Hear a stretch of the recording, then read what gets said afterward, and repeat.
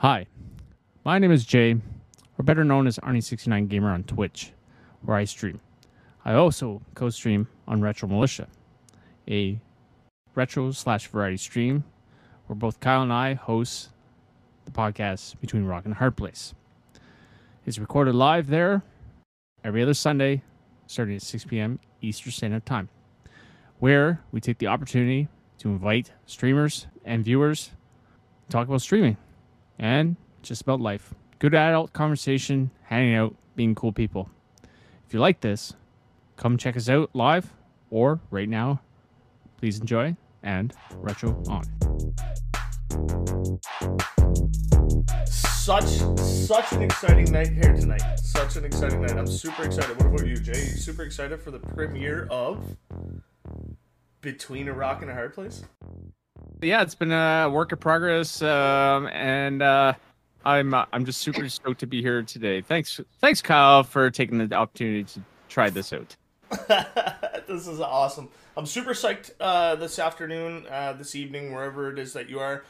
This is our very first Between a Rock and a Hard Place guest speaker, and we've got an awesome, amazing guest for you guys tonight. He has got his fingers into so many different things. He's a great retro gaming streamer. There's not enough things we can say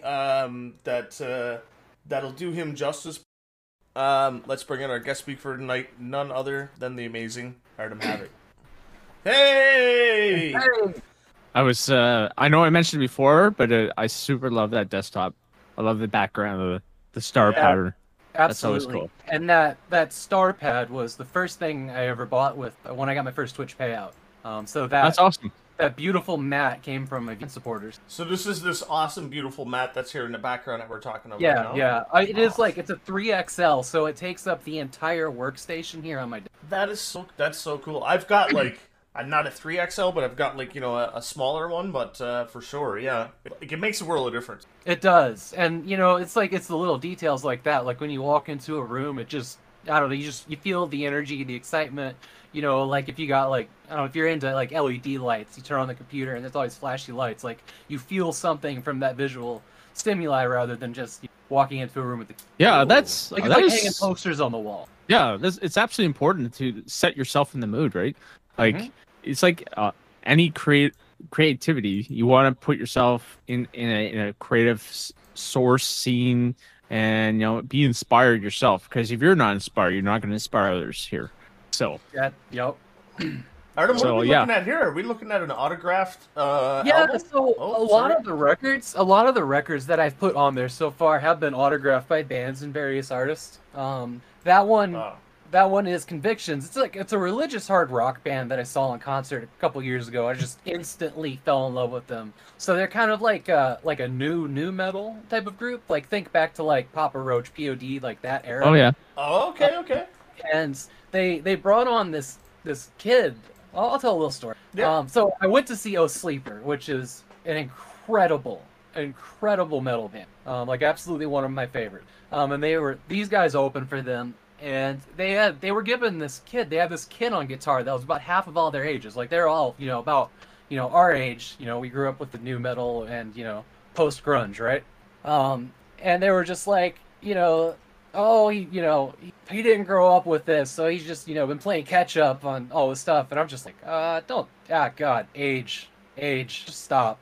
Yeah. But man, what this kid was doing on guitar was like bringing a whole new life into the genre. I mean, there's this generation that's past me that learned how to play musical instruments with the assist of YouTube, right? And all these tutorials and excellent teachers that weren't just whoever was down at the local music shop or a high school teacher that was, you know, just trying to fill 45 minutes, right? Yes. Yeah. And you can see that in music lately. Like I definitely couldn't keep, you know, after my post. But this kid really brought something. Actually, I talked to him alongside after that. And I was just like, man, that's kind of rough that they were, you know, giving you a hard time. I was like, seriously? Never listen to it. What you're doing is amazing. I have never seen anything like. And then, you know, had a chat with all of them. Bought their vinyl. They opened it up and signed it. Really, really cool guys. I recommend their music. They're called Conviction or Conviction. I can't remember if there's an S. But you know, their music's good, really good. Like religious or not, like it's a solid solid set of thumps and twangs. Yeah, for sure. Convictions, yeah, convictions. Convictions, yeah. Awesome. I find that's very important. I think it's like we like at my age or my time and at your guys' time, we only learned from each other and from like teachers, right? That sometimes don't have that inspiration or they get tired of doing something. So that's what I love about YouTube is like you can find someone that makes you that clicks with you, like how you learn, right? And it's just it's empowering. Like I'm surprised to how that works for us now. Like it's crazy. I don't know. What do you think, Artem? Do you think YouTube is a way to go with these days? Oh, okay. Well, here's yes, absolutely. Yes. So I had to replace wall outlets when we bought this house. Oh yeah. I got on YouTube, looked at a tutorial, said, "Shit, that's easy," and did it. Saved hundreds, thousands of dollars. Yeah. I mean, that is not something I went to school for. Like I went to school for automotive technology, so like I have a mechanical understanding, sure, but house wiring, no, But I've been able to do things that was like, oh yeah, I can do that. There's some things I won't do. Like That's I'm fair. working up the courage to replace like an arc fault breaker. Yeah. Well, yeah, that, yeah. I don't necessarily want to turn off all the house power to do that because it's tricky to get it back on. Yeah, but YouTube, like, so knowledge has always been this gated thing, right? You go to college for it. You have to be a specialty. If you don't have that specialty, or if you didn't have somebody kind enough to teach their version of whatever it was, you pay a lot of money. And like, I know that's jobs. I get that, but come on, knowledge shouldn't be gated. No. I don't think so. No, I think you're right, and I think that's what. But that's where YouTube and WikiHow and those come in.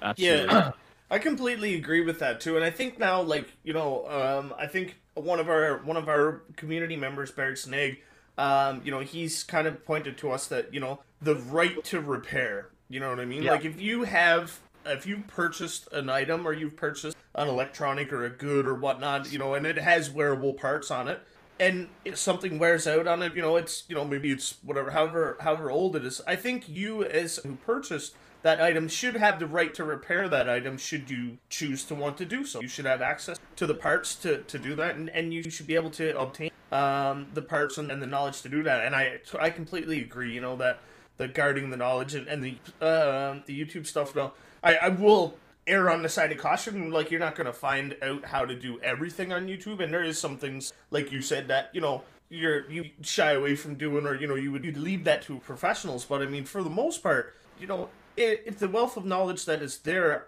is unbelievable. I don't use YouTube generally for entertainment. Like, I use mainly for how-to. Like, how do I fix this? How do I program this? How do I, it is my go-to kind of information hub, I would say, nowadays. And I couldn't agree with you more about the guarding of it and that whole right to repair, or right to take on something on your own, for sure. It's how we created Retro Militia. Like all the stuff that we're doing today is learned off of YouTube and a community basis system. And it only empowers each other, right? So what I agree. Gating information is just someone being insecure, I think, or is looking for money. Yeah, and there's no, it's not like we shouldn't have jobs with specialties for people that get paid to do complicated tasks. I'm not saying that at all. And, I don't want it to be, misconstrued whatsoever, because that's important. Specialists, all that's a great thing. Unfortunately, we all have to save money sometimes. Having the availability, repair things on our own, It gives you the choice. Good. It's good, and it's good to have the information out there. Yeah. So that's the biggest thing. It gives you the choice. Do I want to do the hassle of learning and then repairing myself, or do I just hire someone to do it myself for on my behalf? You should definitely have that option. I'm not shy when it comes homes like that, and in my lifetime I've learned over several like home renovations, several projects between myself and my wife that there's some things that, like, yeah, man, like I want to save money too. Like I'm not all about something that I can do myself. But at the same time, I agree as well. There's definitely times when after a project was done, I sat down and I went, wow, if we would have hired this for us that had the skills, they probably could have did this in a third of the time that it took me to fiddle fumble around with this project. And, first learn how to do it and then do it, make a few mistakes, learn from your mistakes, and then end up with a finalized product. Like, you're always going to have to go through that stages. So, yeah.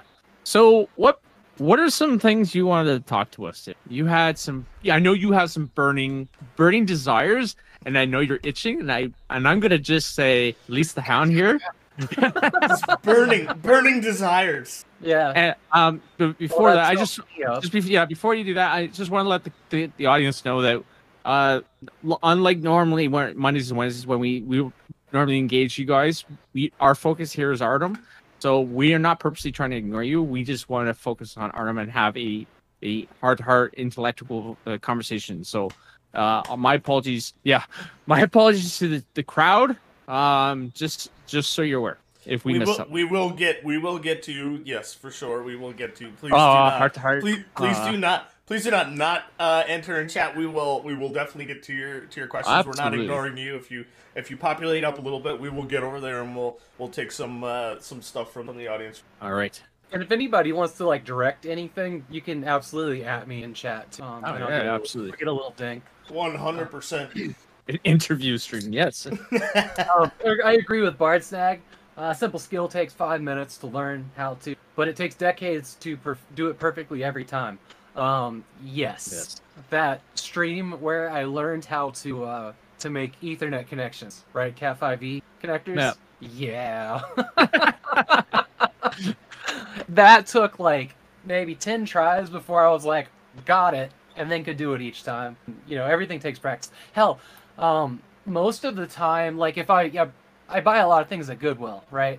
I'm all about a good thrift. I got these speakers that have, a bad volume pot. And I was like, oh, I could try to replace that, but if I screw it up, that's my only one. I actually found, if I can find a second one and then try to fix the first one when I have a fallback, that's my general rule for, trying something new. But I actually did find another set that works pretty good, so I might take that on. It's not that hard. Hopefully, I'll look at it inside, but it should just be desoldering 3 to 4 prongs and replacing it. As long as you can get the part. Desoldering is something that I really need to work on. I really want to skill up I love that side of the house, but it's not something that you just pick up and do. It's definitely takes some time. It's on a knowledge base, it's skill based. You need to practice it, that's for sure. Yeah, for sure. Artsnack says, if you're ever looking for European exclusive games, I'm willing to help you out. We're talking videos, yeah? Hells yeah. Hells yeah. Yeah. I got a couple. Yes. I got a couple non-US releases back there. Some wild ones. I can see your background there. You've got quite the shelf going on there. It looks. I will shelf that for now, but I will definitely ask you about yourself and your collection. Thank you, Bardsnack. I will probably do up on that actually. Of course, why not? Yeah. All right. So, what is on Artem Havoc's mind? Clean with Deox spray. Thank you, Seacross. Yes, you're right. I actually had forgotten about that. Sorry. What was the question? I just said, what is on your mind? What's one of those burning topics you have today?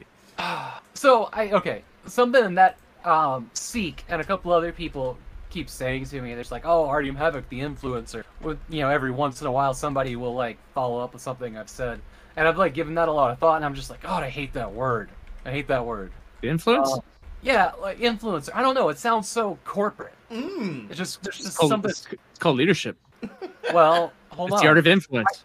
I got a better word for it, after thinking about that, and everything that I do online, now that I've decided that I found my place in is inspiration. Which I think is a much better word than influencer, and doesn't have the I'm making money on the side from showing off thing. No, yeah, I completely I agree, man. I like that. Yeah, it's a much more the meaning of that is so much more positive.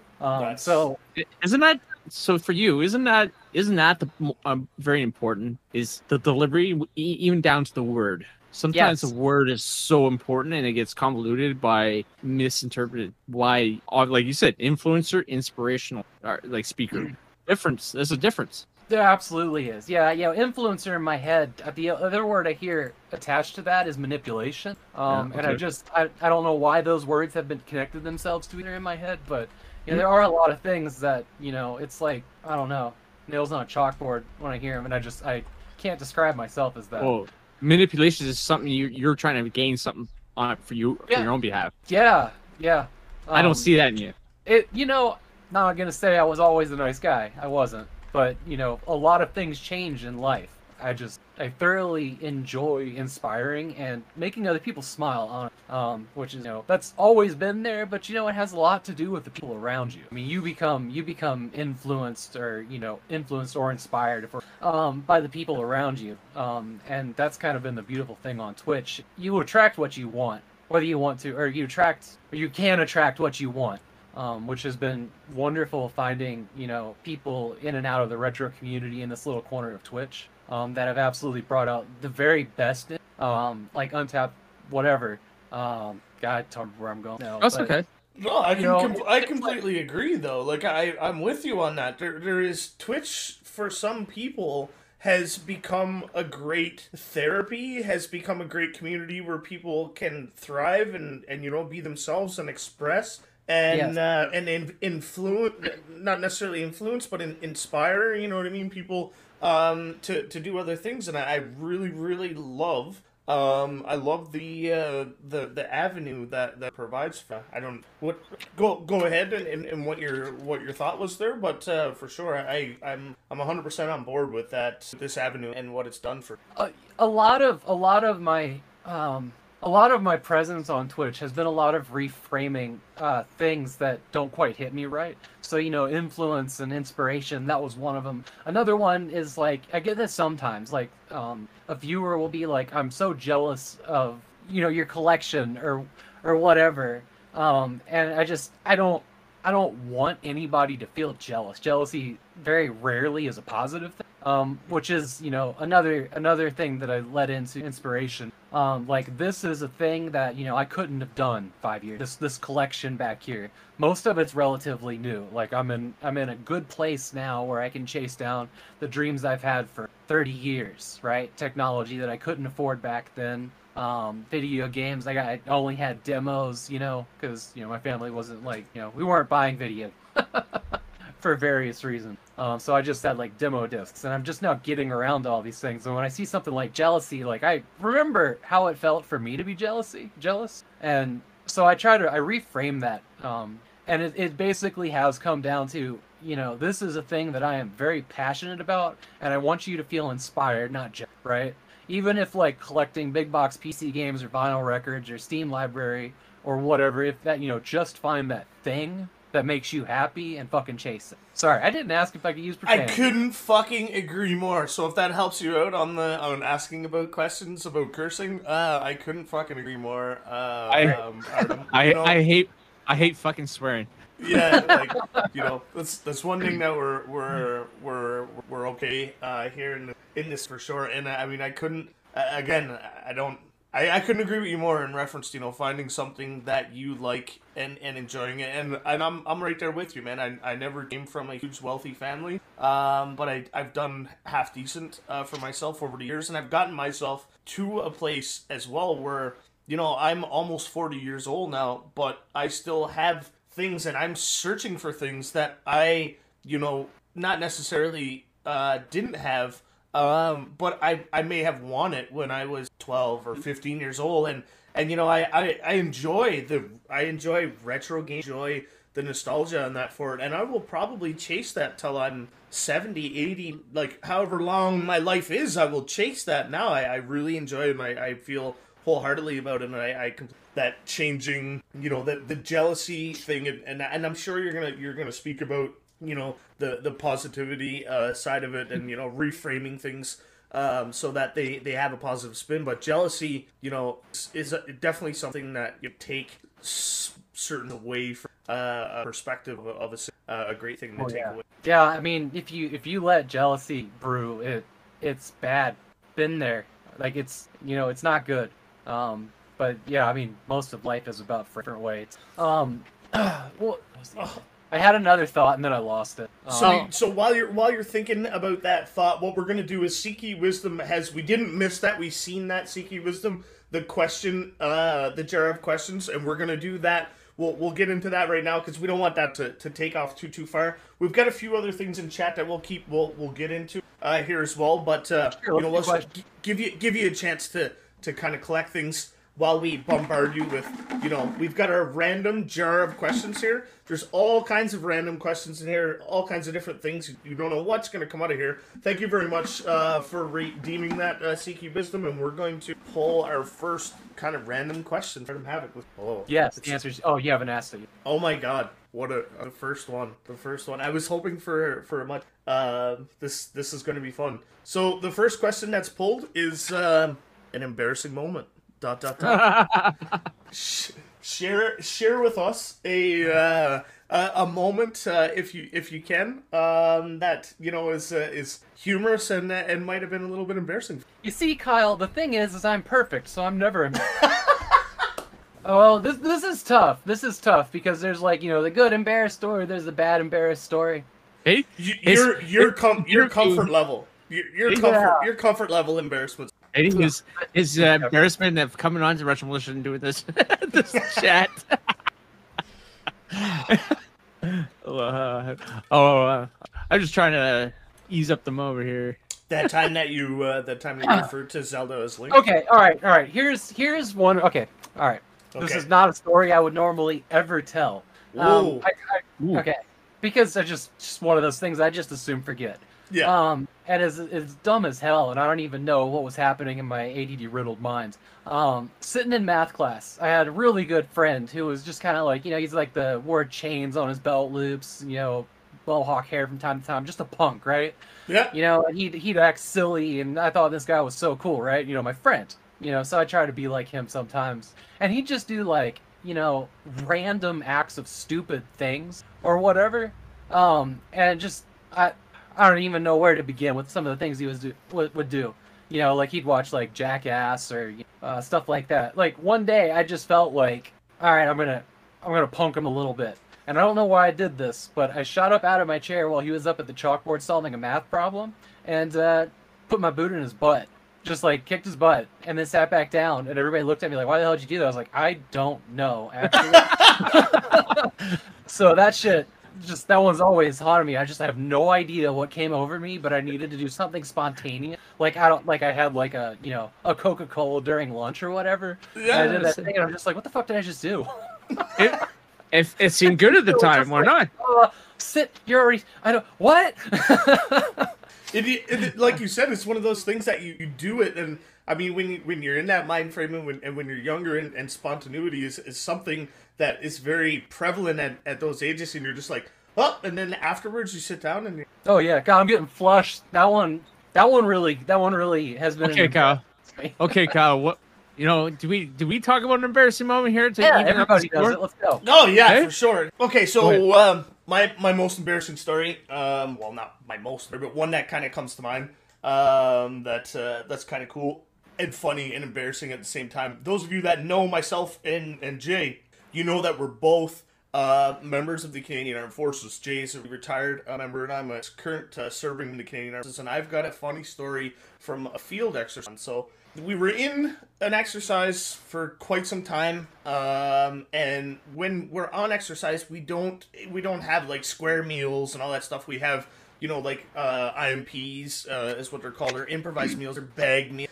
They're great, and I can't say enough good things about them, but one thing that they do is if you eat them for an extended period of time, you start to get kind of firmed up, you know what I mean, inside, and your regular mornings are not as regular as what they used to be. So I'm in the field for quite some time, and we've been on rations and whatnot, and then we're building these improvised shelters. So what we're going to do is we're going to build an improvised shelter, and we're going to sleep in the improvised shelter overnight, and just kind of prove that we can build shelter if we're in the woods. So we're in the process of doing that. And at that time, we get our first hot delivered meal to the exercise from the kitchen. And that meal, I go and I can smell. We're all standing in the meal line, and you can smell that meal, and you're like, oh my god, I don't have to eat out of an aluminum sack tonight. This is gonna be so good.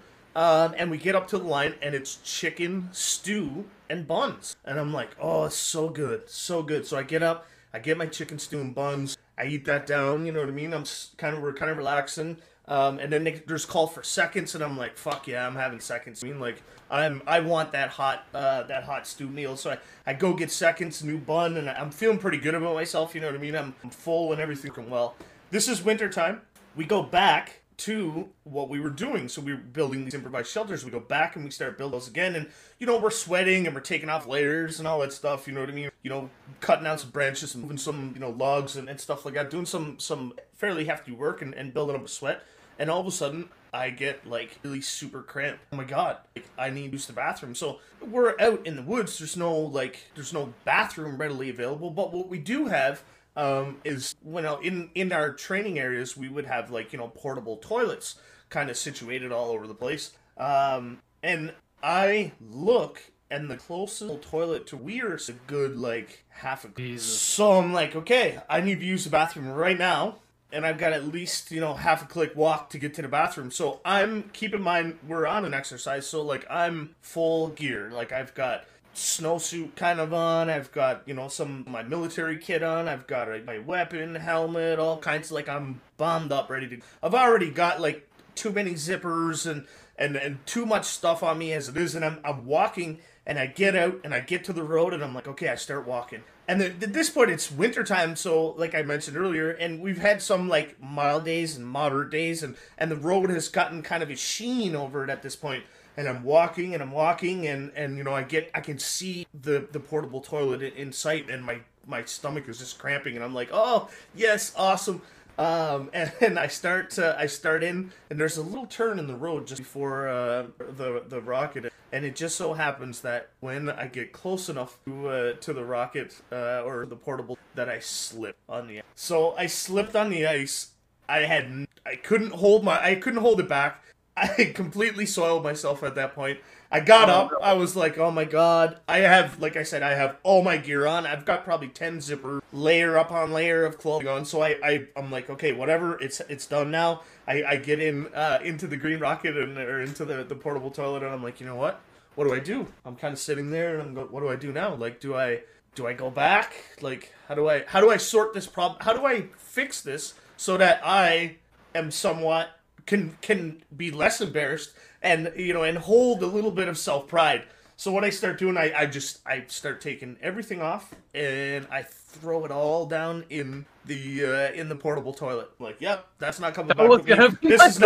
This is not coming back with me. That's not coming back with me. You know, I start throwing it all down in the portable toilet, and then I come out of the portable toilet, and I, like, have probably a quarter of my gear on, and I'm walking back. You know, and I have barely, you know, I don't have, you know, my pants on and shirt and, like, stuff like that. And then we're in the winter outside, and I get back to my site, and, you know, I go back, and then one of our supervisors comes over, and he goes, wrong with it? He's like, how come you don't have clothes on? I'm like, you know what, it's a long story, you know, don't ask, you know, it's a long story, don't ask, don't tell. Anyway, and then, you know, at that time, he's like, you know, he kind of takes me, and he's like, are you alright? And he's kind of talking to me, and I'm like, no, actually, I'm not. And he takes me out, and I go back, and I get new kit and get freshened up and all that stuff. But that's my most embarrassing story. The time when I almost made it to the toilet after eating hard rations. Man, you're a rookie. You fucking should know better. You should know better. I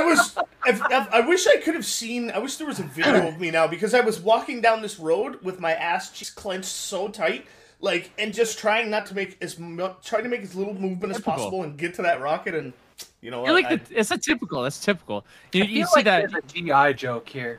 Yeah, you're an FNG for that. Like, you should know better.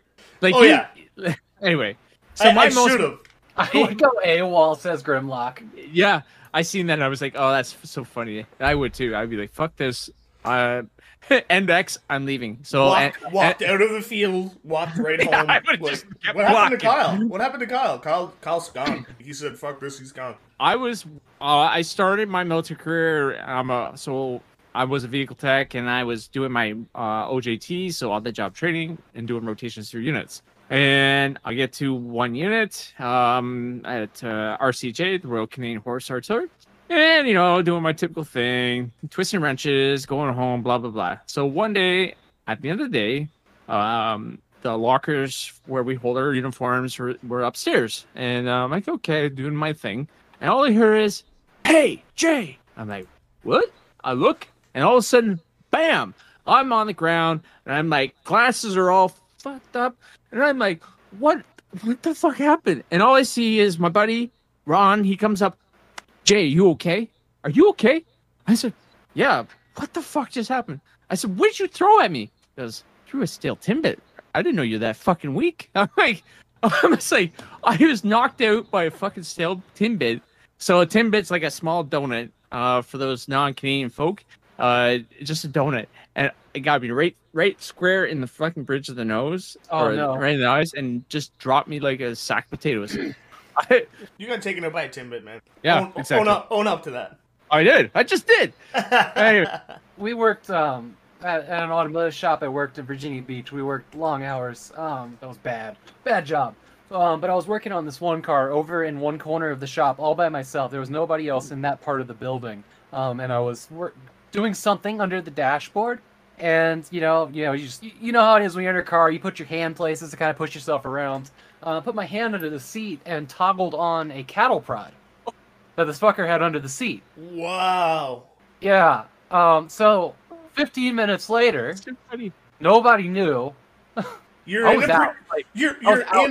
a weird predicament as it is, working underneath a dash somewhere. I'm sure, like any kind of mechanics works. Sure.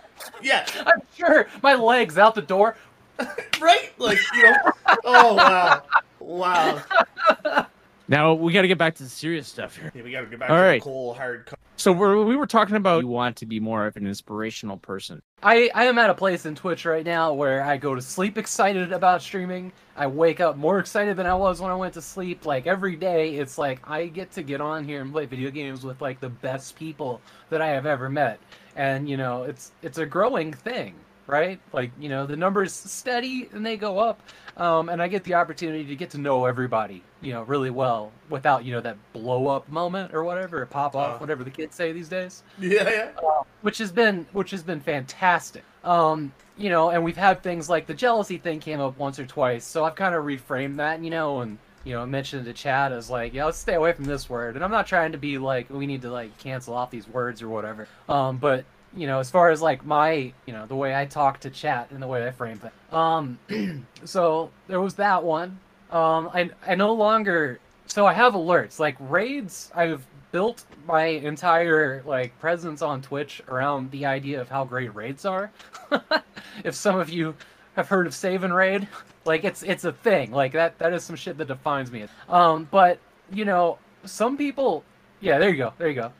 Some people like won't raid if they've only got like one or two people in there. Like I never want anybody that has chosen to raid my channel to feel like they're getting called out for having a small raid or feel embarrassed or whatever. So like I toggled off that number. It does not display on my stream. And I always thank everybody for bringing their friends. Like if I wanted to, I could look and see how many it was, but I'll never announce that number. Long before Save and Raid, like I made a promise to myself because sometimes you get in the habit of just like, all right, I'm done leaving, right? And I just promise myself I will raid every stream. Every stream, always find somebody to, that's one of the biggest parts of being in a Twitch community with other streamers and viewers. I love Twitch ability to bring people together. You can stop anybody or allowing people, like we in our channel, we're all about our community and building our community and having a great community and a great chat that people come to and to shit and feel welcome and enjoy video games. The main focus for Retro Militia is itself. That is the Retro Militia. We don't consider ourselves to be like Kyle and Jay, the streamers. We consider it to be the Retro Militia as a whole. I mean, Oh yeah, absolutely. No, and I really do think of everybody that comes to watch my channel. I mean, these are my friends. These are the best friends that I've It's not that I think of them; they just are. Yeah. You know, these are the friends that I've wanted to have my entire life. The ones that come here because I'm me, you know, and want to hang out. And I don't even know how to express how good that feels. Like, finally. Yeah, having people with a genuine interest. Yes. And you know, whether they sought out me for content or, you know, stuck around after a raid, like I mean, my viewers are definitely not numbers, and they are a community, just like you. Which is, I've rebranded everything on my stream to be like, has become a friend, has brought friends. You know, like I've seen that. Yeah. I just like dawned on me one night. Absolutely. And I'm trying to think of like other examples of positivity in my stream. There's just so many that have like come in little things that none of the stuff that I'd say the majority of things in the positivity have not been like this big epiphany. They've just kind of gradually, because you can sit there and say what you want to say and play the video game the way you're going to play it. And, I know I try things very quickly, right? I have an idea. I try to enact it very quickly. I don't always finish them, but they're usually there. So, when I had the idea to, I will get to them. I also I don't have a co-streamer with me to bounce ideas off of. Like I've got my moderators and we've got our secret moderation channel, and I usually like share an idea and be like, all right, stop me if this is bad, and then I don't listen to it. I'm going to put it out there, like the buy-in, as we used to call it in the military, to, say, hey, I'm influencing the stream that I'd love to go into. So the buy-in is such a great power, and you're empowering your own viewers. Say, hey, this is what we like to see, and that's what happened with Rock and Sock'em. Someone say, hey, would it be awesome if you could do this? I'm like, well, let's try it, and that's how that was started. With the challenges, obviously, within my own abilities and Kyle's abilities and how to do it and stuff in time. But I know we would do it, and I know Kyle would too, is like bounce our ideas with other people and see, hey, what do you think of this? And I'm okay with doing it on a live stream sometimes, or even on a Discord channel. But I would prefer to talk like this rather than typing, because one thing you said was the word about jealousy. I said, and I know you're not going to take it. I know you didn't mean it this way, but when you said you don't want people to be jealous, the thing is, the content was lost. The body posture was lost. They could have been saying, hey, I'm so jealous of your stuff, right? Or yes. I'm jealous of your stuff. Like, it's the tone and the body posture that through text of your viewers sometimes gets lost, and they were just trying to joke and you may have misunderstood, or they were trying to totally be serious, right? When it's text, all I can do is project how I think that feels. Yeah. Absolutely. Don't get me wrong, you were right what you did. This leads me to like a very important thing, and it's pretty much, it's a quote from Robin Williams. Like, I fucking know what it feels like to be sad and unhappy. Yeah. And I don't want anybody to feel like, I never want to be the reason somebody feels like that. I mean, people are going to be unhappy, and that's part of life. We are all going to be that. It's an emotion. But I never want to be the cause of that. In this program. No, awesome. I'll tell you right now, I enjoy coming, and I come back and forth to your channel. I may not be able to stay long, and I'm not going to apologize for that, but it's just time and my life. But I will come to your channel time again, because you guys are welcoming. You brought your community Seeky Wisdom, Matt Glad, and Matt Glad's got a question there for us. And the more I'm on this, I'll tell you, Twitch is kind of like military. The longer you're in, the smaller it gets. The more people you know. Yeah, because the more people you know, they like. So you mean hold on. Like Let me. Twitch is, okay. So what I mean. So no. So you get to the audience and the amount of streamers grow larger, but the people that you keep going back to and you start talking to, you start realizing, hey, I've seen this name, because here they have the same personalities, they have the same interests, they keep showing up in the same channels. It becomes you realize that community is actually not as like Twitch is not this, because you're not in every channel, you're in this because these are your interests. And I think I think also, Jay, how you're like, how you're kind of, and correct me, how you're kind of explaining it. When you go out into a very big, right? Yeah. And then once you're out, you realize, yes, the world is a big place, but it doesn't. The feeling of it being ginormous, is kind of something. It kind of, you get used to your surroundings, and it doesn't have that big, overwhelming. I think yes, you are correct. Like it is. It's like I got this big world, and then I start finding interests, and I start finding people that have the same interests. Yeah. So yeah. Anyways, I'm ranting. I apologize, but I love coming back. I love coming to your stream. I love coming to certain other streamers' streams because it's welcoming. It allows me to be myself. There's no bitterness. There's no like. It's an adult conversation. You can have fun. People are not taking it too. And I get that too, Artem. That whole wanting everybody and not want anybody is sadness or anybody.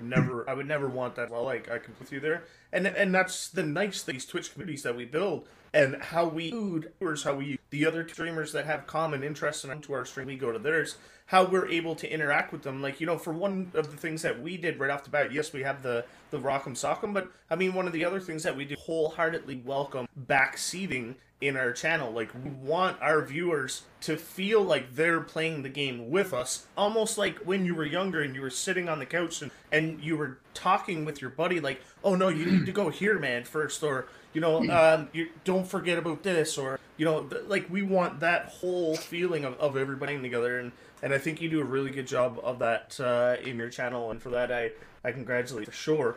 Let's have a little look at I see Matt Glad here dropped a little question for us in chat. Hang on one second. I just want to go back to the backseating. Backseating is tricky. Okay. It really is. Absolutely. You guys have probably read the description on my Discord. Like, yes, it is that, the Discord and my channel, I want it to feel like, you're going to your bunch of friends are going to sleep over at one dude's house. Everybody's bringing their favorite console and game, and a bunch of people are going to see games for the first time, so it's pizza, sofas, pillow forts, whatever, right? Yeah. And yeah, backseating is an essential part of that. There has to be exceptions to that because I also sometimes want to see things and fail on my own. Mm-hmm. And I don't have a rule on backseat because it hasn't been a real issue yet. Okay. And God, most of my everything in my channel, like right now, it's everything goes. Don't be the reason I need to make a rule. We will revisit all of these non-rules at some point if we have to, right? Yes, yes. I think I've actually heard you say that once. Yeah, backseating, dropping links in chat.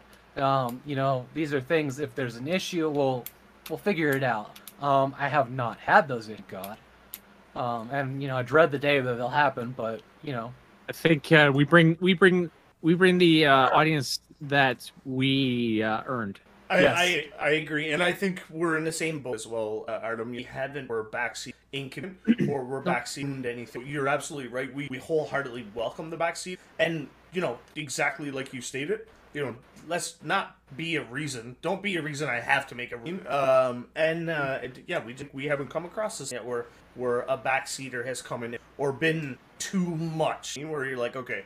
Like, we'd also like to experience the gamers. I also feel like my chat, the members that have been around for a couple weeks, like, I feel like they understand that there is a point where, the tips will be, are going to be welcomed. Yes. Like, I think they have figured out how I play game, And it's like, I'm going to fail for a little bit, and then they have done a really good job of being like, hey, try this, and I feel very fortunate in that it's not, instantly you need to do this right now. Like, kind of easing into, the backseating. We're not saying, listen, turn left, turn right, open that treasure box. Like as opposed to like, have you tried, maybe looking in this area?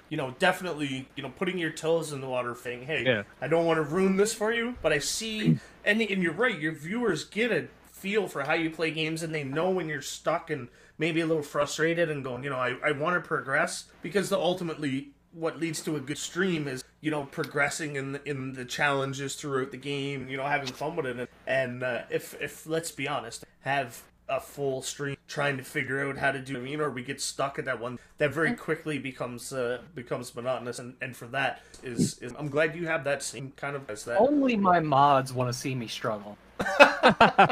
Same. You I know. think Jay's the only Jay loves.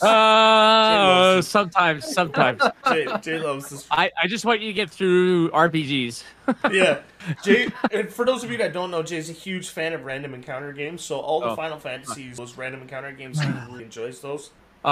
Matt Glad brought up a good point. Like Fractal Mind Mike, he has a hint on and off marker indicator, and I love giving the those hints that are not obvious. You try to give a very subtle hint to kind of just ease the flow of the mind of the streamer. I find that's entertaining because he's trying to interpret what you're trying to say. You know, it's fun. Dr. CDCS has like a whole HintCon level system. That's kind of it's hard. It's hard when you really love video games and somebody's playing a video game that you really like and you have information and like you're bursting at the seams. You want to share it. You know, it just doesn't. Doesn't come across to the streamer that way sometimes. No, but I really liked how he did the he was playing what was my mind? I can't remember now. Sorry, Artem, go ahead. My apologies. That's all right. I didn't really have anything else to add to that. Just that, So, and as my channel grows, I'm sure this will be a problem. And it's also like another thing that I think is helping that is that the growth is, it's like it's organic. It is, and it's like 1-2 new people a day. Yep. Like it's not huge. I think that, and man, thank God for the retro tag, because sometimes when it's a game tag and people are looking to help people play their favorite game. Yeah. I heard horror stories about that with Undertale, people, coming in and ruining somebody experienced it for the first time or judging their, choices or whatever. Their gameplay. It's one of the reasons I use the retro tag so much. We should look at his question. Let's do that. So, our Retro Militia, for everyone, how do you maintain momentum on days where you just don't want to do it? I'll let you guys go first. So we here, and I think I'll speak for kind of us as team stream. We are very cautious of burnout, and we're very cautious of the amount that we. It was one thing that we want to mainstream effectively. We never ever wanted to get to a point where we were like, oh my God, we never wanted to feel like a job or a chore. And for that reason, we've guarded our stream, we've guarded our times. This is something that we do in enjoyment and that we have fun doing. Don't get me wrong, there's times when we are sitting programming or figuring something out and it's 2:00 in the morning and we're like, God, are you serious? But it's a labor of love. I feel like it is very much a labor of love and something that we enjoy doing. So for that reason, and for the reason that we very closely monitor each other about, are we feeling burnt out? Are we pushing? Boy, I can't believe you're actually sharing your Seeking speed. wisdom. Thanks for sharing. Thanks for the host. Yeah, thank you so much. So I mean, for us, it's something that it's a labor of love for us, and we very closely monitor our enthusiasm about it. And we're able to maintain motivation doing it, and we haven't had really we're like dreading or not wanting with that, and we're able to we've had times when we recognize other, and so how you feeling, and maybe there's something happening in life, and we talk several times during the week, not only, and we know that we always make sure to ask and check in, like, okay, how you feeling, like on when do you want to stream on Monday, and if ever there was a time when I was like, you know what, I got this over. I've something else has kind of popped up, and it's never it never feels like a job. We only guard that that community and that fun and for that reason, we don't goes down that if that answers the question from a retro standpoint, we're pretty when it comes to our more. Yeah, for most, like for me, I got a lot of motivation and momentum improving the stream, graphics, the background stuff, and it creates a lot of hours for me. However, having those 5-10 seconds and it shows up, I'm like, it's so fun. Look at that. That's awesome. I'm such a geek when it comes to that. Like, and then you got to find the niche or find your passion and that's and do it right. Like, if it's like for me, I like watching Kyle and I like doing the background stuff. Kyle likes doing the streaming. It's a perfect relationship in the sense of I struggled at the very beginning, 2020 January to May maybe. You know, like I had days where I was just like, what the fuck am I doing? I don't want to do this. You know, I had 0 viewers at some point. Sean Beanland came almost every. I had one person to talk to, and that made it good. That's the only thing that kept me going. And then I had 2 viewers, and then I was like, I want more from this. Like I started putting work into it, and you know, memes, things that you know those two guys could interact with, so that it was more fun. And they did. They interacted with it more and gave me more of a hard time, and you know whatever. And then I was like, you know, looking at what is it going to take to be affiliate? 3 average viewers, with entire months of not 3. So I worked and pushed very hard. And I will get to the question. Yeah, that's fine. I pushed very hard in July. I wanted to be affiliate, and I knew like it would take, at you know where I was 6 months to you know build up to the level of getting my first payout, right? You know, so it was just like I have to prove that I can do this to myself or do this you know for myself, and I got it in a month.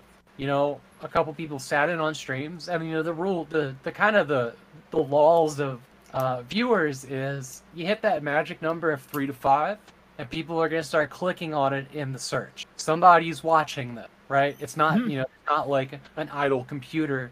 There's people that are here. I want to see what's going on. Yes. You know, and breaking that point is a tipping point, I think, for most streamers that I've run across. And you know, that's the point you can become an affiliate, and that's the point where growth starts to happen. Since I broke 5 average views, I don't feel demotivated at all. You know, that was my goal. I was like, if I can do this, then I can do it all. And there's just you know, nothing's gonna stop me, right? So the only thing that keeps me from streaming is my health. I got a really fucked up spine that gets in the way of almost everything in my life.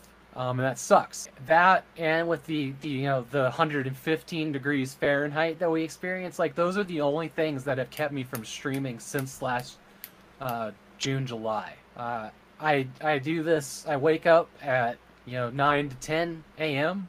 and I work on stream stuff until about 1 to 2 o'clock in the morning. I mean, this is what I do. I don't feel demotivated ever by it. Like all of my motivation, and that's not just like I only stream certain hours. Like my main show is very small. It's 1 to 3 hours long. But I am here doing work and in the community, building community. And that is a ton of work, and I love every second of it. There's just, I mean, I do spend time with my wife, of course, but, I don't know. I only feel hype and motivation for this. I know I've stopped smiling because I was thinking really hard about how to answer that, but you're trying to answer it because important, as perfect as possible, because it's very dear to your heart. Yeah. I could see it. So, and I know that you're time again. My wife says, She's loved this because I'm not bugging her. She gets to play all my PlayStation games. There we go. That's good. Yeah. That's good. Yeah, because otherwise I'd be like, let's binge this show. I have not really. I've watched 2 or 3 movies in 2021. We're not binging TV shows. I really am here. Yeah. You know what? Continue. I just want to let you know, for Kyle and I, when we talk about burnout, it's for us. Knowing your level of commitment to doing this and stuff. If you are able to maintain that level and you enjoy it, go for it. You have that passion, that's great. I don't want to say that you're gonna burn out, but of course I'm not trying to minimize how you guys approach stream at all. No, I know you're not, but I just wanted to make sure you were understanding that. That's because we mentioned. I know what burnout is. Yeah. No. I know. God. I just meant our opinion about burnout is what I meant. I just want to clarify that. So I'll just run through my jobs and give you I All right, fell in love with cars, right? I wanted to be a mechanic so bad. I went to school for automotive technology, and what was the lesson I learned there was never turn something you love into something that makes money. This is the worst advice I've ever said out loud to anybody or told myself. I really believe that to be true because I kept trying and failing at things, including streaming in 2014. And you know, like I didn't fail at being in a band. Like we were working on our second album. Breakup happens. That isn't really a reflection on me. It's the group. Yeah. Life happens. But you get really hard on yourself when you fail. In 2008, I had to switch careers because, 2008 happened. I was an automotive technician when the collapse happened. The shop that I was working at, a GM dealership, right? They were in the middle of like redesigning because everything was so great, and they fired half of them. Wow. Just like that. Right as the collapse happened, so they could continue the upgrades and have a skeleton. I'm blaming them a little bit, but like the whole situation sucked for everybody. I started working on I worked for this horribly racist asshole for about 3 months. I couldn't do it there. Like I was working on go-karts and trailers, fucking trailers. Like this was, it kept downgrading. Like I had a very good automotive job. I did my work. Nothing came back broken. Like I was really into it and doing things right. The cars that I fixed, they never fucking came back. There are a lot of people in the shop, you have these cars that come back and it's like, oh, you didn't fix it. Like I knew my shit and I'm proud of all the work I did. But I had to leave that. I really hit a low spot there with, I'm really going to drag this year off. It's okay. Go ahead. It's okay. I was, I got divorced like the same week that fucking GM fired half of everybody. Yeah. Shit was bad in 2008.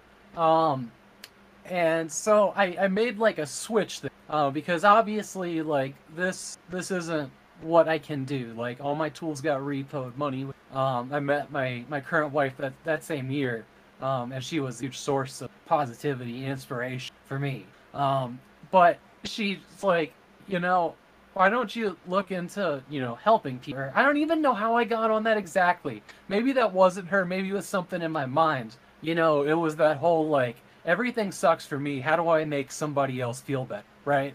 And if I make somebody else feel better, I'll feel better. Yeah. And I kind of got into mental health. I got into mental health. I was working with at-risk youth in a group home setting, and everywhere that I've ever worked since then has always been, these are the worst of the worst, the most dangerous. I think I pushed you to look outside of mechanics. Yeah, you did. Apple's my wife. Like an apple. Yeah, like an Apple's mom. Awesome. So I started doing this, and it wasn't the right job for me. I did it for four-ish years. And also, like, my spine injury happened during all of that. Like, it was a weird job. It was extremely stressful. Some of my clients were absolute sexual predators, but they were, like, 15, and, like, their parents gave up on them. Like, it was a tough job. And we were trained to do restraints when they acted up, and they did. They acted up. The restraints we were trained to do was to not leave bruises. If we left a bruise on a client, there was nothing to protect us from the job. Yeah. They would throw you under the fucking bus. Like, it wasn't the right job for me. And kind of that whole thing. And I was working with, I was just out of college too. Like, I was probably 25. And I was working with people that were in college, and they're like, oh, we're going to get to beat up on, these kids when they act up. And it's just like, it was all wrong. That's a warning sign right there. What's that? That's a warning sign right there. You want to beat people up, like, even in the military, it's not like, that to me is a warning sign. I am sure that you know exactly what I'm talking about, having been in them. Absolutely. There is a personality type that comes into these jobs like badass. I guess why my motivation to be out in the Saving Raid is because the close proximity to mental health, how it spoke to me when I seen the Saving Raid. And I feel like pretty much the rest of the conversation that I'm going to have tonight is going to be about mental health and building a community. Because this is something that, I found. And there were a lot of things that influenced. So, I did that job, and I started reading a couple books. Like, some of the things that were great about this job was, I do overnight shifts. I get to basically sleep next to the door, make sure they didn't jump out the window or leave, So I had a laptop. I played video games. I got paid $10 an hour to play video games all night long. Those were the less stressful shifts. Like, that's great. I get paid? Yeah, yeah. I got a gaming laptop, and like, it was great. It really was. So I do that. Those were some of my shifts. I do day shifts. We go on outings. The police knew who this. I'm not gonna say the company's name. Yeah, that's fine. Yeah. Police knew who we were. When we had to restrain somebody in the middle of a Walmart, you could be like, I work for this company. Because I think that company. Yeah, I think that. Yeah. There was community recognition for the place I got stuck with a client that was really, really, really tough to work with. After my back injury, he bolted on the whole thing, and I chased him across the 6-lane highway, and I was just like, I don't want to do this anymore. So I started looking for something else. I did like a little bit of work at a JCPenney portrait studio after that. They were also trying to, that company was trying to kick me off of their healthcare because I became a super my spine injury. It was kind of rough. Mm-hmm. Gonna head off. G-Force, thanks for being here. It's good to see you. Yeah, buddy. And I didn't quite find the right thing. And then we decided that we were gonna leave Fargo, North Dakota, and we were gonna move out to the West Coast. Just get out of that. I mean, it's not where I wanted to be. Like, that's the place my ex-wife stranded me. You get 2 months of not blizzard. Yeah. It sucks there. It sucks so bad. Why are people there? And I had applied for a job at, I'm going to name drop this one, the Gladys Ray Shelter. It is a homeless shelter. I had applied for the job, looking for stuff, trying to, make money. Money got real tight again, trying to find someplace. And as we were, in Seattle being like, yes, this side of the country is our home, I got a call and got hired there. And I took the job because I wanted to work for the city of Fargo. And the people I worked for, I may never have a job that important again. I'm gonna tear up a little. Okay. Oh, man. That's cool. They described me as an absolute rock star there. I mean, I thrived. They did things there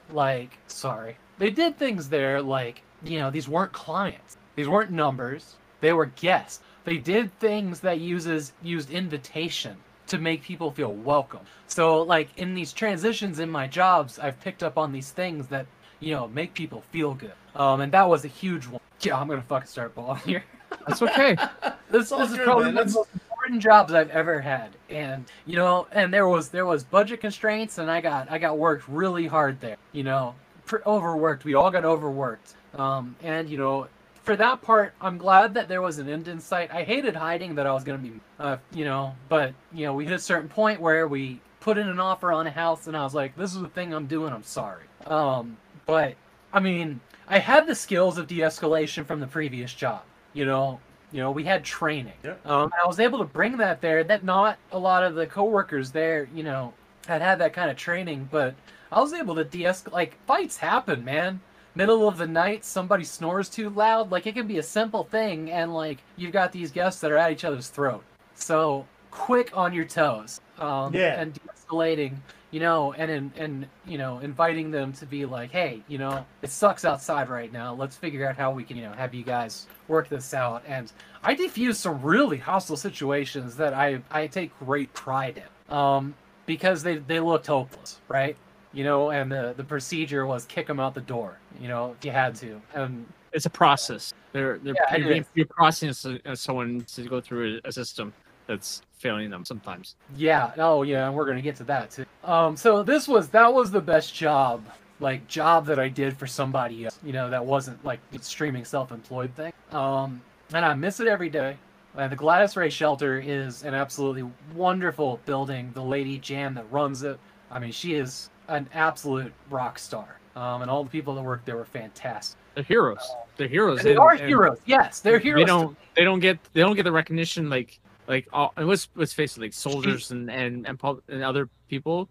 These are the heroes that hold up society that no one ever sees. Unfortunately, Jan, the day she hired me, and I'm, I guess I don't really know. I interview pretty well sometimes. I don't know exactly why she hired me. It was probably my experience with the other company, the other outfit. But the thing she told me as she hired me, she said, "This is a thankless job. No one here is ever, they're never gonna say, you're doing amazing work." She was wrong. They actually did. Oh. They actually did. When you're meeting a basic need, people are fucking grateful, and when you show compassion, they're happy to be around you. And when you show them the value that they have, they're gonna let you know. I mean, they're even, but I will get to unconditional positive regard. But even the people that you have a positive rapport is the word with, they can have bad days. Absolutely.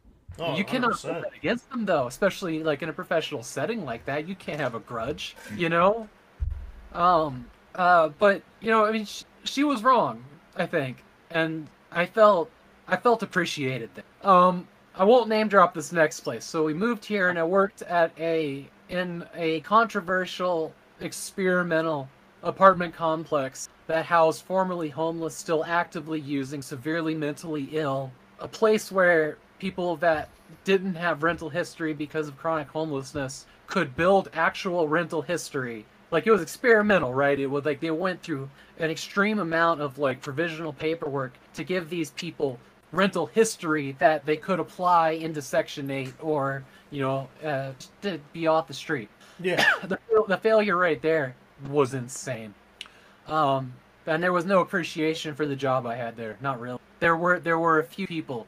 There were a few people that I connected with really, really hard. And it really is turn the other cheek when you're dealing with people that are actively meth and heroin. The amount of violence I saw there, theft. I think a thief is the worst thing anybody could ever be, honest. Like, I've categorized things that is basically essentially stealing things from other people as just and it's bad. I've had to testify against this one guy that went to one of my residents with a hammer. I've never seen such ungrateful. It was bad, and being lied to constant. I got burnout. I did that for 4 or 5 years again. I spent 10 years in the mental health and homeless drug abuse. That was the other thing about the Gladys Ray shelter. You couldn't drink in the shelter. It was not a wet shelter, but we would take people that were drunk up to a certain point, and we were built into the building with the city. We didn't turn people away. And they were always yeah, I'm too drunk. You give them the breathalyzer, and we knew certain people, they hit the certain number. They couldn't stay with us that night, and we just walk them down the hall, past the laundry bin, into the building that was the city detox. And they got Gatorade and bologna sandwich, and they were out the door the next morning. They weren't getting tickets. They weren't sleeping outdoors in Fargo, fucking North Dakota. It was such a beautiful system, Sounds really awesome. That was kind of the thing. Is the strong rapport you get with the people there when you're like, all right, I'm sorry, you can't stay in this part of the building. And they're like, okay, I'll have to name drop myself. They're just like, Maddie, you've always been cool. I understand. And we just, walk down the hall. And it didn't always happen that way. But the times that it did, it's like, I am exactly where I need to be, So back at this other job, I burn out. I burn out hard because that one was thankless. I had a very toxic coworker that was out to get everybody, and that shit, when you're around toxicity like that, or just a generally super jaded approach to life, and I'm just like, why are you here? And then you watch them go after other coworkers that they just have a little tough with, and I lost it there, and so that was when I left that job. And I'm glad I did, because the tents that have started popping up across the street, literally the fucking next week, one of those tents was full of rifles and handguns. And these were the people that I would, had to keep out of the building. Our people that lived there were allowed to have guests. And the people they'd bring in would be the goddamn drug dealers, right? Wow. And some of these people, they were packing firearms. And we didn't know. Seeing whose stuff got raided a week after I left that job. These were people that I'd be like, no, you can't be here, and bar them from the door. Wow. As far as I know, nobody's gotten shot down there, but that threat was very real. And Very possible. Yeah, very possible. So, you learn things, and you learn about people, and you learn about these terrible traits. And I spent, this very fucking roller coaster. So after that job, oh my God, I became so reclusive. So that was 2014. I haven't been employed since then, and I needed time to work on myself because I gave up on people, But, it came around. And I'm kind of taking all of the best things that I've done and figuring out how to apply them here. And that, the thing that stands 2017. Yeah, you're sorry. We moved here in 2018. I don't know why that did. She's got the time. Right. She's got So it hasn't been that long. It hasn't been that long. I mean, that's quite a bit. That's 4 years. Yeah. Or 3 years at the time. And I just So, and it's you could say something as simple as treat others the way you want to be treated. Like it really is that simple. If you value someone, you're gonna get that back. So that brings me to another thing that I ran across recently. And this came from, I'm not going to get into this too much, but this came with kind of the rules in my channel about how moderation works, or I think it should work. And a lot of social justice issue. All right, we're going to get into social justice just a little bit, if that's okay. That's awesome. Okay, great. You never know. Some people hear that word and they're like, and all right, I'm out of here. I'm fucking out of here. Because I believe in the majority of the social justice, like the things that need to be right that aren't right. All the isms out there, like that shit's fucked up. There's just it serves no purpose in my life. Can you give an example? So just make sure that we're on the same page here. Like you said, ism, like socialism. You mean like? No. Sorry, racism, sexism. Okay. Yeah. Okay. I just want to make sure we're on the same page.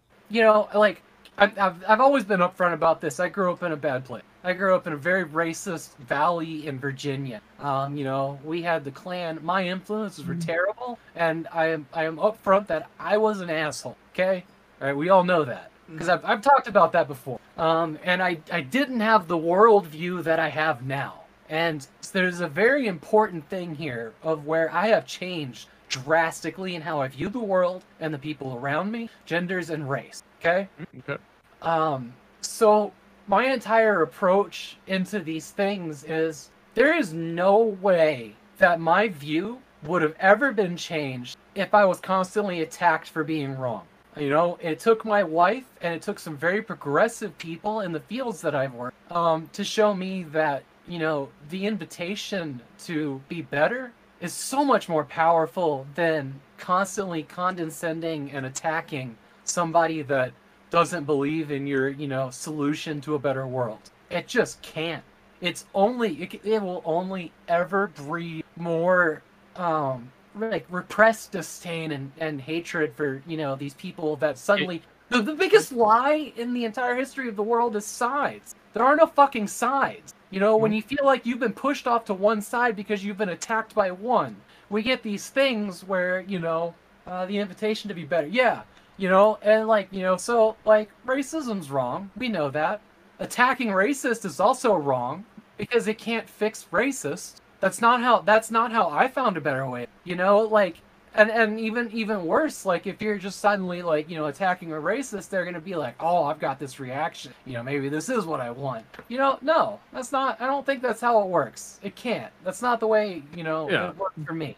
You're absolutely right. And we live in a society where anything you say, somebody will remember it and be like, nope, 20 years ago, that's how you still are. Yes. You can't change. Nobody can change. You can't flip-flop. You can't change your mind. Like, God fucking damn it. You can change your mind when you're presented new information. That's how it works. Exactly. And I see this in, the sides and the politicians where they really have to dig up the past to, defame everybody. Fuck that. Yeah. I don't want people like that in my life, honestly. And I really want to stress to the community that I'm building that that's not how it's going to be around me, because it can't. We can't improve. We can't have a better world, And I realize that this is a very small pocket, the people around me, my sphere of influence, the people that I can inspire. But, why wouldn't I do that? I'm not going to give up. I'm not going to look at it as like I'm making no change in the world. I am. But I'm going to stop. I'm going to say something there. All right. You might have a small group of people you influence, but they also have a small group of people they influence. Yes. So yes, you exactly. are. It's a chain reaction here. I know. So you are. If you're influencing people in a positive way, think of it. You're spreading the wealth across everyone. Exactly. So an issue that I ran into with my moderation was somebody made a comment. We were playing a Star Wars game, and somebody said, "Well, aren't Jawas just midget Wookiees?" I'd actually found out that midget's an offensive term a week before that. I didn't know that my entire life. It was just the word. You can't know something until you learn it. Exactly. And you know, the way my mod went after that, it really got me thinking. And I probably shouldn't be more specific because I don't want to, you know, lay out the person that made the comment or the mod. But it really got me thinking of like how they must have felt attacked and in my space. They were attacked in my space, you know, being like, that's ableist. You know, you're a bad person. You just, you know, you need to be punished. Like, even if that wasn't the intent of the person, you know, of the mod, it can't feel good. It never felt good when people attacked me. And I won't allow that in my space. It is, you know, we have an opportunity and honestly, an obligation to educate and invite them to be better. Not them, like, generic. Like, you can't be held accountable for something you don't fucking know. No, exactly, and that goes back to, you know, knowledge be guarded, and if you don't know something, that can't be held against you. But at that same time, how do we introduce that person to the right information so that that person can then make their or whatever on the subject? That's it is. So like, you know, so in my head, the way this must have gone down for that person, because I think it's how I would have. You get lashed out at, you get reprimanded, you know, and you're confused, and you have not been presented with this information. Maybe you're a troll. Maybe you're just there to say words that are offensive, you know. But you know, we have the opportunity and the obligation, I feel, as community leaders, to, like I said, to invite them to be better, to give them the information and alternative, and let them know that they're still welcome. Yeah. If you don't, By insulting and banning them, you just create another problem. It's worse than that. You've created, you know, something that they're gonna, you know, a resentment that, you know, can grow into something worse. And maybe the next person, they're gonna do it out of spite, or they're gonna feel, you know, unloved and unwelcomed and, you know, not included. They'll feel, you know, excluded. He's gonna, you know, like, Havoc's gonna remember me as the guy that fucked up. No, and like, so there is. In my channel, we've adopted something called unconditional positive regard. I made notes for myself, and I honestly, like, some of the things that I've read about this, because that's how I learned about it. Like, I couldn't word it any better, so I'm gonna read some quotes throughout this conversation. Not trying to be like plagiarist or anything like that, but No, that's fine. I couldn't word it any better. So this goes back to 1956-ish. A humanistic psychologist named Carl Rogers came up with the concept of unconditional positive regard, and kind of like the whole. So this is a, you know, like a psychologist approach to helping people heal themselves, or not heal themselves, but just to be able to help them, you know, and it prevents like the defensive shutdown, you know, if you make people feel valued, right? Kind of like what I was saying, you know, with like the invitation and whatnot. So, you know, I mean, it's actually a hot topic. Like, some people believe in it, some people don't. And I read about this, and I realized that there are ways that I can apply this concept into everything that I do for the rest of my life or in my stream. And it's like, you know, like, I read this and I'm like, you know, that feeling of like, I don't know, just sometimes you feel something and it feels like home. You guys know what I mean? Like, it just, it clicks, it resonates, and whatever. And then this one was instantly like that. So I'm gonna read a couple of things. So, unconditional positive regard is defined by a humanistic psychologist to mean expressing empathy, support, and acceptance to someone regardless of what they say or do. All right? Did you say that again? Unconditional positive regard is defined by humanistic psychologists to mean expressing empathy, support, and acceptance to someone regardless of what they say or do. And the way I've interpreted that is so how I would use this in chat. I refuse to define my interactions with an entire person off of one comment, you know, or one action of a human being. You know, we've all made mistakes, and we've had people, that's their view of us, right? That's damaging, you know? I'm taking notes, so you know. You're taking notes, right? I'm not ignoring you. It's just like passing notes to Kyle right now. When will he shut up? Eh? Yeah. So I just, and like, let me just move on to the next one here. Yeah. So according to Rogers, problematic behavior, like overeating, drinking too much, or procrastination aren't altered with confrontation. That's the word I was looking for earlier, confrontation. Okay. Judgment or punishment. Says they are remedied with compassion and understanding and acceptance. So, that kind of feeds into, the invitation of, not just shunning somebody, for acting out or whatever, but like, the whole thing of like, just make people feel well around you. Like it's, so, in his view, we are wired for self-actualization, or need to fulfill our potential. However, painful experiences like being bullied, shamed, or judged thwart our growth. We all know that. Whether we like have that connection in our head or not, we've all felt that. Like if you've been working on a project and somebody's like, "Oh, that sucks." Like, yeah, you're gonna lose all interest in keeping on with that project. And that goes back to how I feel about inspiring the people around me. You're never gonna improve if somebody is like, "That sucks. You shouldn't do that." Like I wanted to do graphic design. That was something I was very passionate about. 2009. I was making layouts for MySpace, and this guy I went to high school with, he just destroyed it. He's like, "God, that font," and it sent me like a resource of everybody who used proprietary script everywhere, and it's like you just, and and then I realized like I wasn't alone in graphic design, and I stopped looking for a job in it, and I stopped getting better. That shit, just don't do that to people. Yeah. That is someone that's not confident in themselves. They have to bring people down to their level, Yes. so they feel better. Yeah, I mean, it destroyed something I was passionate and fed fuel to that. Don't turn a passionate thing into a job. Like, yeah, it destroyed a thing for me that I'm just now getting back. Working on the stream, I have a supportive group of people around me that, if something's a really bad idea, I expect them to stop me or like correct me or be whatever. But for the most part, everything I've done, people have received pretty well on the stream as far as layouts and designs, and it's encouraged me to not, nobody's been like that shit start over, but they let me do it, and they've let me realize I can do this better later. I learned the thing from following through with what I'm making, and I see ways to do it better, or maybe I'll learn a new program to animate something, but they've let me, grow into the skills by being supportive. So that is awesome.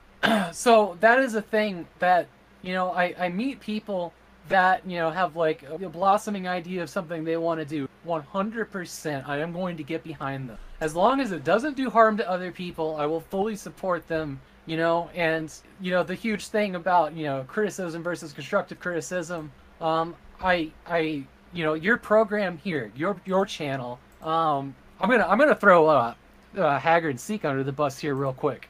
I was the first guest on there Between Two Beards. They had about 2 guests, and they were like, Haggard wanted to shut it down. He wasn't feeling it, and I pulled them both aside in a conversation that I'm just gonna air all this. I said, look, this thing that you're doing, I really believe in it, and you're in a make or break moment. Absolutely. If you guys, what's that?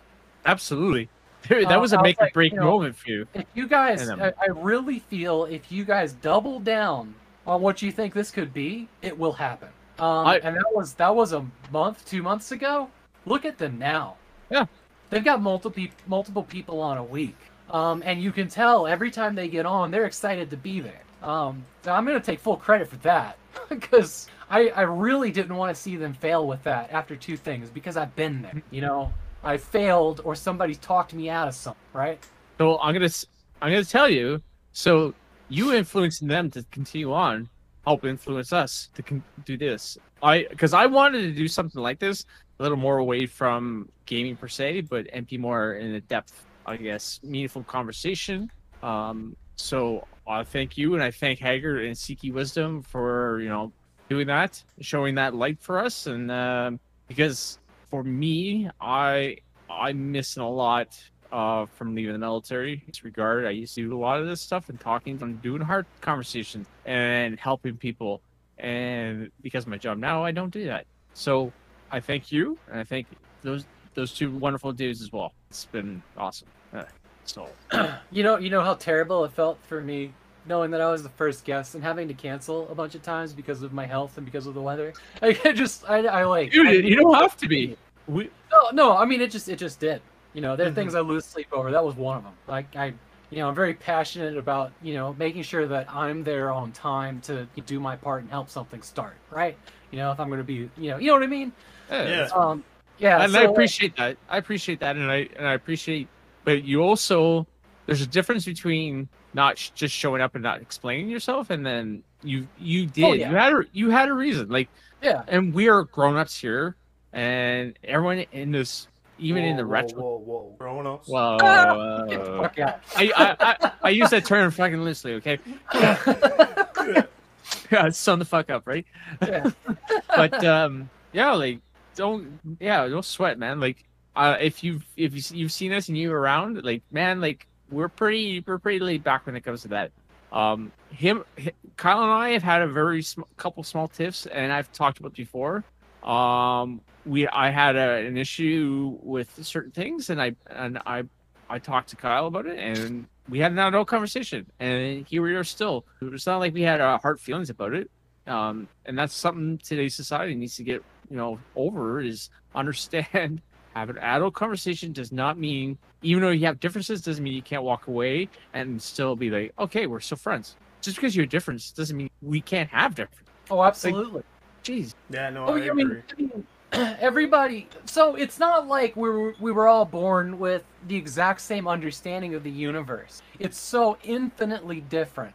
The way you view one thing is not like other people are going to look at the same thing, but it's going to be a totally different set of emotions, thoughts.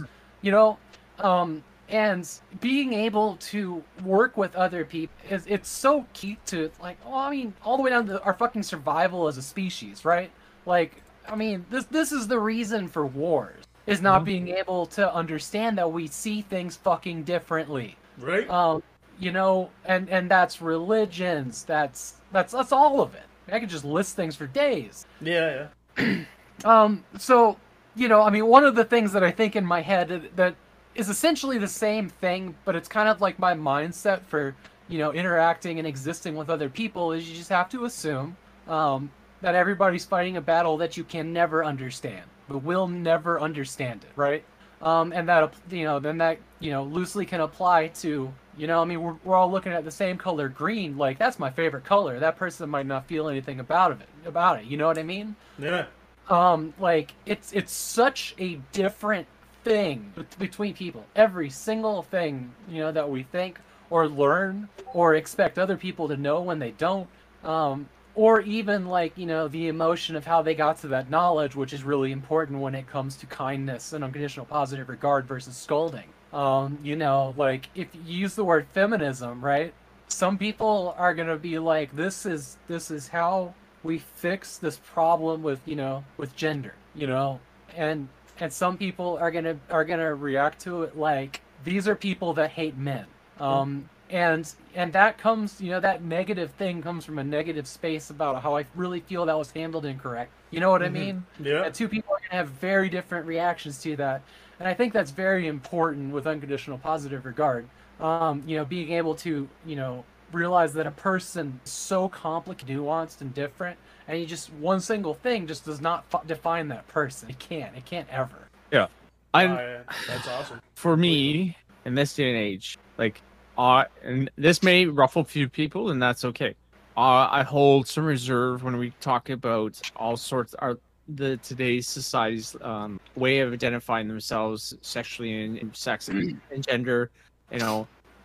Just like you were saying, like, I try to steer away from a label, because the label now puts a defined box, puts you in a box, and then there's expectations being in that box. And then what these expectations lead to judgment.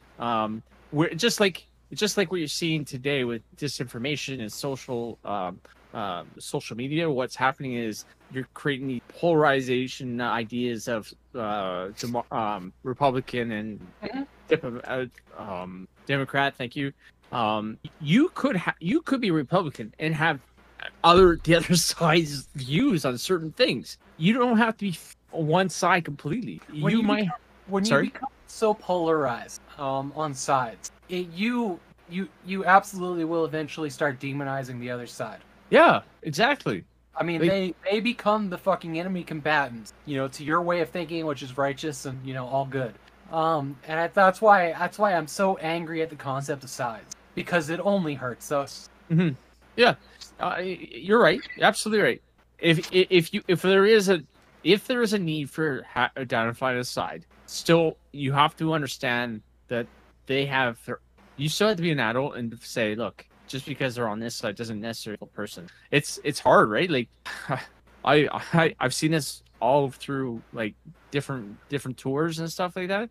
People have these judgments, and I'll be honest, I fell into some of these traps myself. And then you realize, like, there's certain moments. I'm gonna tell a story. I'm sorry, I'm taking it way on my first tour of Afghanistan. The idea of and I'm gonna use the people from Afghanistan are all evil. That's what the feeling was because you never know who's going to be the enemy, because there's not a defined they're not in uniform. You never know who. So you get this feeling I have to watch everyone now. Not because they are all evil. That's not the case. It's just that it just happens. And then one day, Thanksgiving, like Canadian Thanksgiving, I'm driving by, doing a normal routine run, doing air sentry with duty in the back of an armored vehicle, and I noticed two children playing. These two children were playing in the garbage, and they were having the best time of their life on a Thanksgiving. I'm with no parents, and I'm thinking, wow, like that was a moment in my life. I was just like, these people are in such a dire need, and yet they can still have a human moment of enjoyment. Like I was like, they're not an enemy. They're just trying to get through a shitty situation. They're dealt shitty cards. What makes them different from me? Where I'm complaining about first class problems. Oh, I didn't have hot water. Oh, I didn't have the best coffee. Like I don't know. It's one of those moments in my time. I was just like, I have nothing to complain about. Like these people are in need. I'm here to help them. They're not an enemy. There's just selective people that are falling into a situation that either they think they're doing the right thing because, or they're absolutely, or they are on the far right and they're trying to just, I don't know. I don't even know the flat, but I sent that picture to my kids. I said, "This is Thanksgiving in Afghanistan." And it was one of those moments in my life that I'll never forget. And it just made people humanize. They're human. It's. Before we go on any further, Artem, I know you had spoke about how much time that. I'm good. You're good. Okay, I just wanted to make sure that we were okay. Yeah, we can make a part 2 here. We can do a part 2. Actually, let's switch pace a little bit here for a second. And we've had a question from the jar from Matt Glad here. So we're just going to switch gears for a second. We're going to switch topics. We're going to see what's too serious, bro. We're gonna change it up for a second. We're going to see what we. Don't get wrong. I like the serious questions. Me too. Don't get me wrong either. This is amazing. It's been a great. It's so far really the opinion stories coming out of. Matt, glad if you're still here, throw out some emotes so we know that you're getting your redemption. Yeah, for sure. Okay. Here's question number 2 of the jar from a. Oh, it's a nice one. So this is not super complicated. We're gonna do this one real easy, and it's and it shouldn't have a problem whatsoever. All right, what do we got here? Serious question. Serious question. How many Nobody will ever. If you're dedicated, it's one. You just leave it in the mouth. All right. Here's our second question. Sony, Microsoft, Nintendo. Rate them. 1, 2, 3. I love video games. Period. Oh. Yeah. Remember the thing about sides? Yeah. So number one. Yeah. Number one. Console war has no place in my heart. Yeah. No. For sure. Okay. So I'm gonna raise the question to you. Sides bring competition, and competition bring advancement. Is that a good thing? Let me counter that question with sure.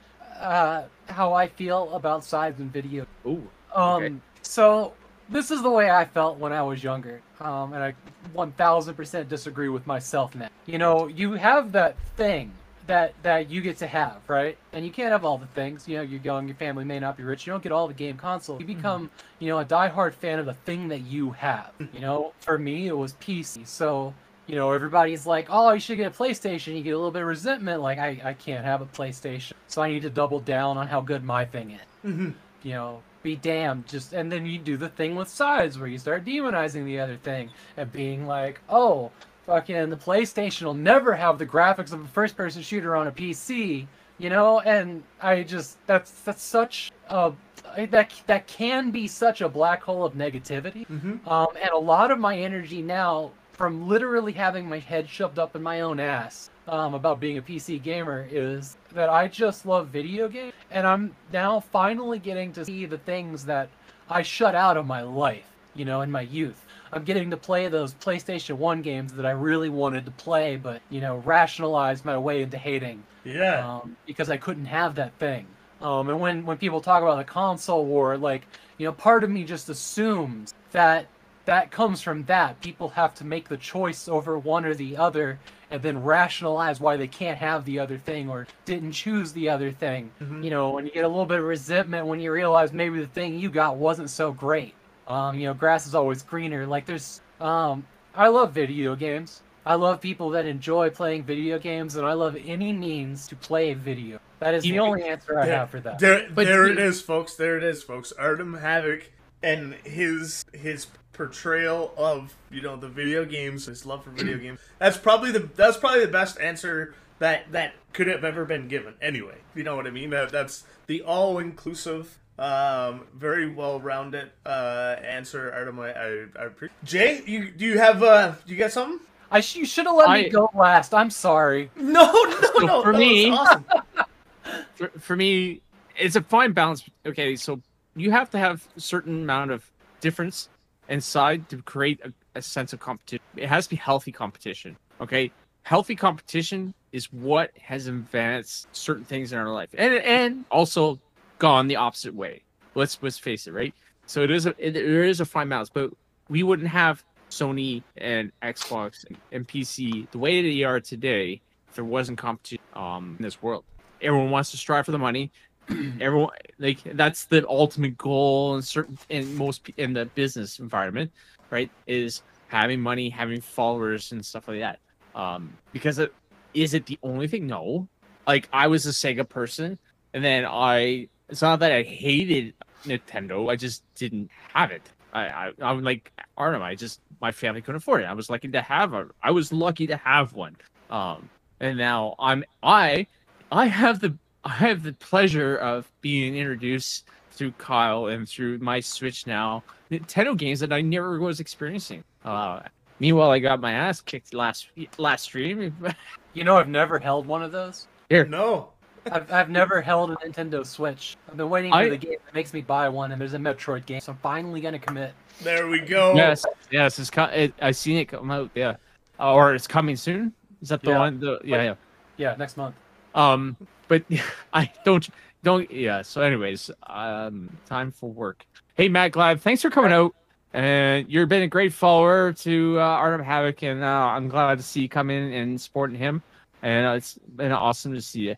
Matt Glad is an amazing member of the community here in Retro, and an amazing view. All of you guys are just fucking great. I hope you. Everyone in here. Oh, freak yeah. Everyone in here has been super awesome. Bart Snaggle say PlayStation was created on pure hurt. Yeah, that's true. That's true. But you know what? If you had a mistake or something, you got conflict. What's important is what you do afterward.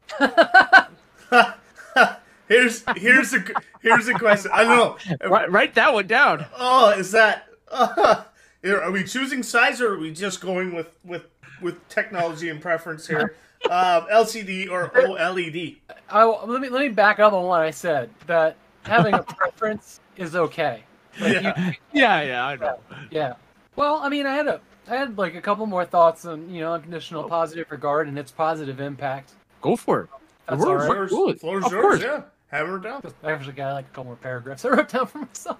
Hey, I love seeing passion, and I'm honored that you're here, wanting to come onto our channel today and talk about this. And it was one of those questions I that stirred in my mind is what made you decide to come here today and talk to us? Well, I mean, yeah, I wanted to share like what we as community leaders, and as a streamer, you are a community. You know that. People come here, they look up to you. You know, you have the microphone. So I think, you know, I guess, in like a better term, yeah. When we do, you know, when some. I hate to put you on the spot, and you can ask, think about it if you don't. Well, no. So, you know, when you see like, there was a Discord server I'm in, where somebody was really down. I feel like, you know, when you run a Discord or you're part of the, there is, you know, an obligation, you know, help people out.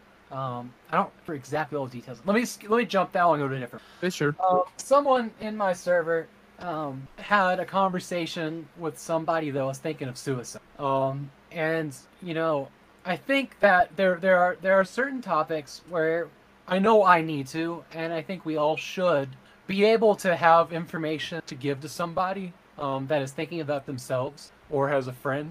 Because there are certain, you know, we learned from Save and Ray talking to Dr. Dan. You know, there's a way to talk to people, and then there's a way to not talk to people. And having information like Save's website has an incredible amount of research on how to discuss, you know, somebody that's in that place. How to discuss with them and give them, you know, options to talk to. You should never feel like, you know, oh, I won't be good at that, or I'm uncomfortable.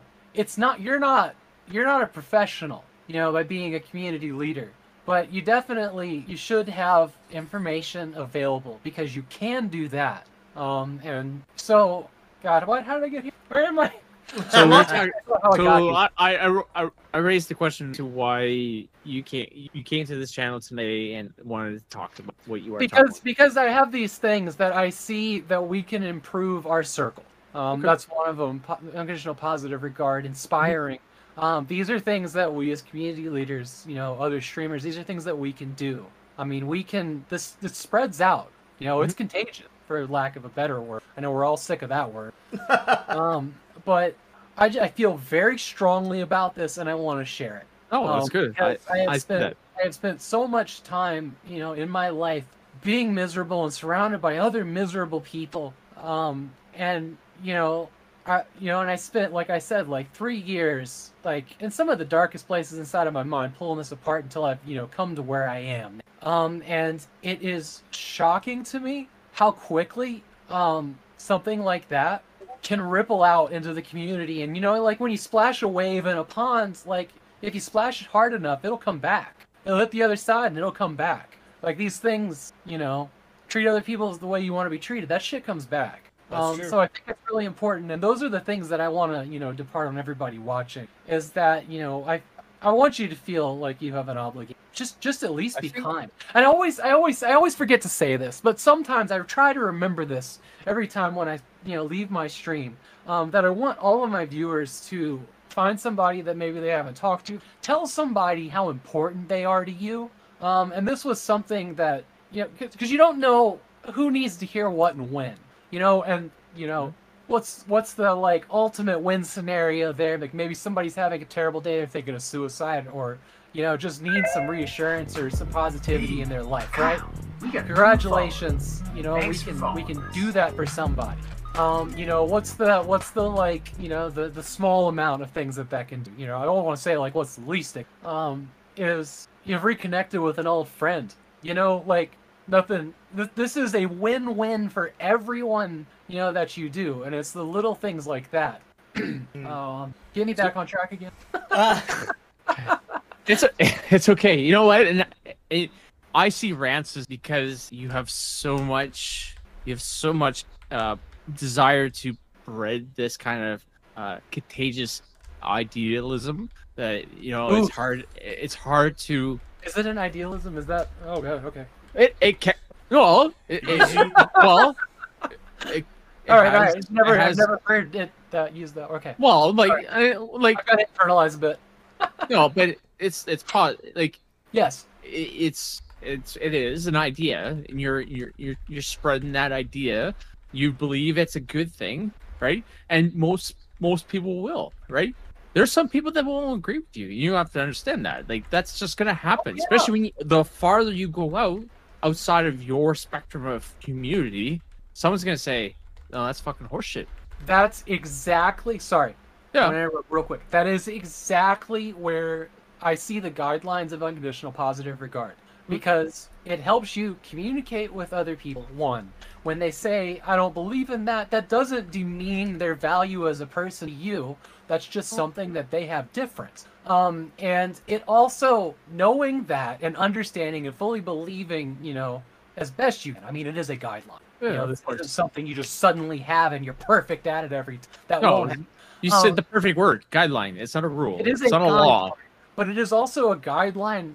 Once you understand how it works and what hopefully what you want to do, what you need to do, it helps you deal with the fact that not everybody's going to agree all the time. They are different people. And like you said, there are the people that are here and, they see what I'm about and that's what they want. And then there's people that are like, that's not right.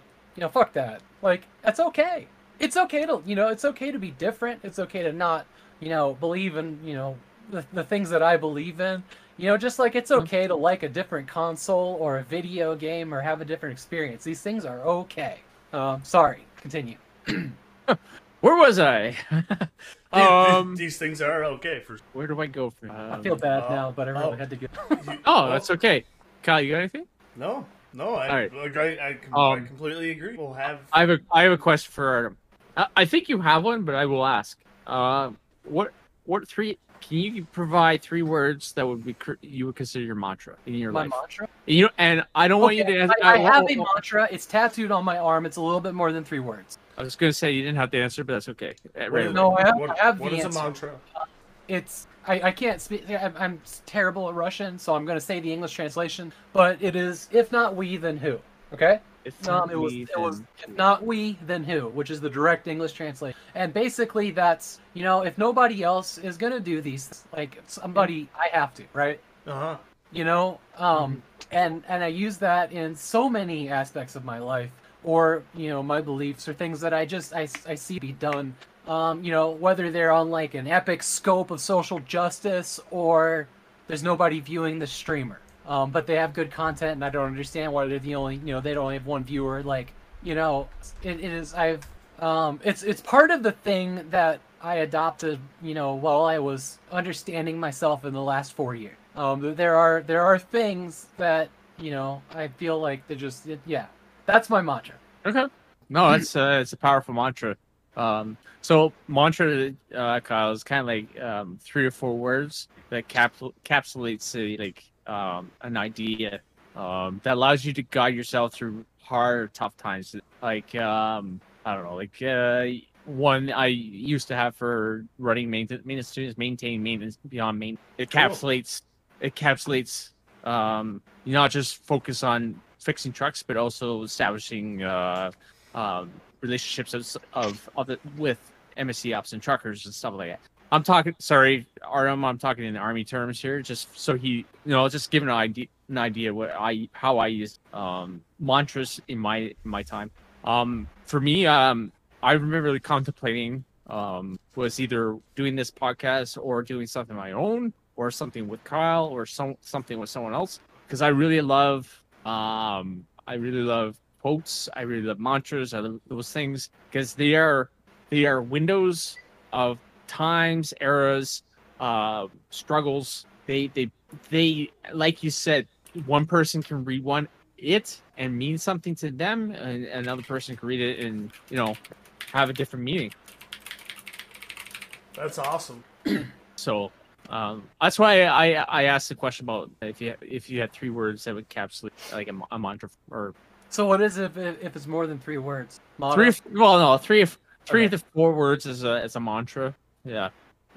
Yes. If it's more like I don't get wrapped around like the size of it. It's something that you take with you, that guides you. Like I had a quote that kind of guided me to my demise in the military, kind of. So I come to realization that I wasn't fulfilling it. So maybe I'm done. So. And, you know, I used to make fun of myself for just getting into these like awkward situations, and I'd just be like, "Oh, the fucking hero gear started spinning." You know, so it's something that's kind of always been there, but it is, you know, if not we then who is I love it. No, it's awesome. is how it's how I approach everything, you know, and and sure, and you know, from here we can let's move over to save and raid and whoop out, because that is pretty direct transit. And I didn't know this at the time. In the past couple months, I watched some videos on like, you know, how to grow your channel, and they're all very, you know, mathematical, and it's about the numbers and the funnel, bringing people in and getting money, and I don't feel that. I understand that, you know, in the back of my mind, that's how it works, you know, and that's how it has to work, but I don't feel that. You know, I get an absolute awful reaction to the idea that I'm supposed to, you know, think of, you know, my friends as number if I want to make money. I really want to believe, and maybe this is naive, I really don't give up, because this is what I want. I want to believe that if I provide content that people, you know, they're under no obligation. If it's worth money to somebody, then the money will show up, right? And I just don't see it any other way. Sorry, a little bit of a detour, but what they said was that you should approach social media if you want to stand out and get paid as you need to find a problem that you can solve. Find a need that you can fill, find something that nobody else is doing, be unique, right? You know, these things. And I didn't realize that I had done that with Save and Raid until I heard those specific words get used, and I'm like, oh, that is kind of what I did. But with Save and Raid, now that I can frame it in a way like that, was I was new to Twitch. I was hanging out in channels, you know, pretty much 24/7 with all these great people, and being like, this person and this person would get along so well, you know, and these viewers, you know, like, these are people I've always wanted to, it's a thing that I've always wanted. You know, you meet a friend and they remind you of another friend, and you're like, oh, these people would get along so well.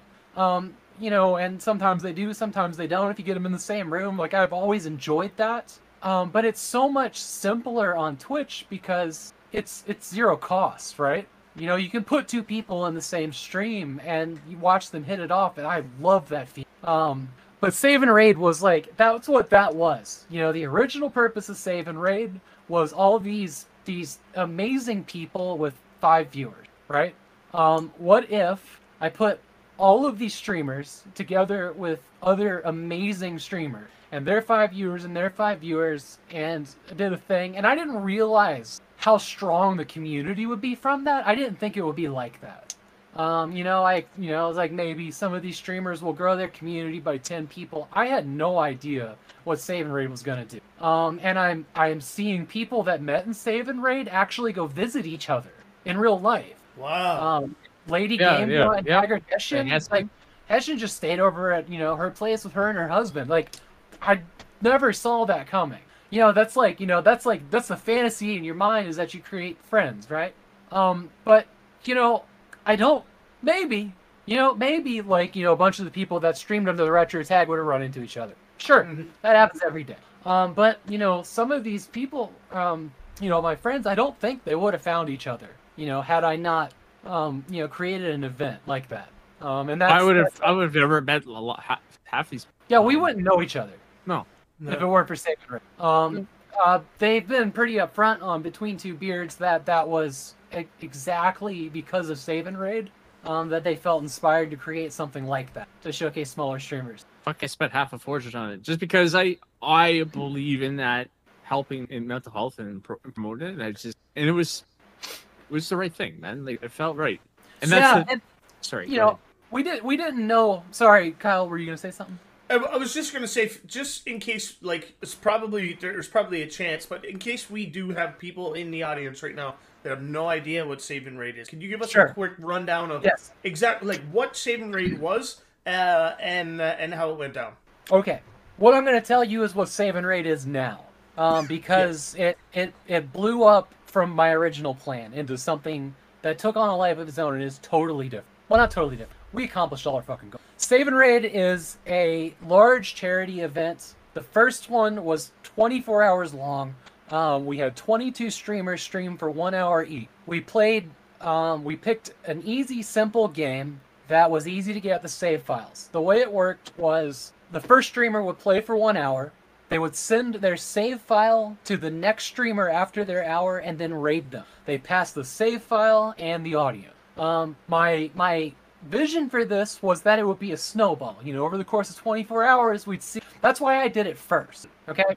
I went first because this wasn't for me. This was not for me. My goal was not to, you know, gain my views. It was to put these friends of mine in the same place, and I expected, you know, a snowball event where, you know, by the end, they would all be there. This was never about me. I've never said that, but it wasn't, which is why I went for it. So it was to grow communities. And I was like, well, you know, we should do a charity, right? That wasn't part of my original plan. Be upfront about that.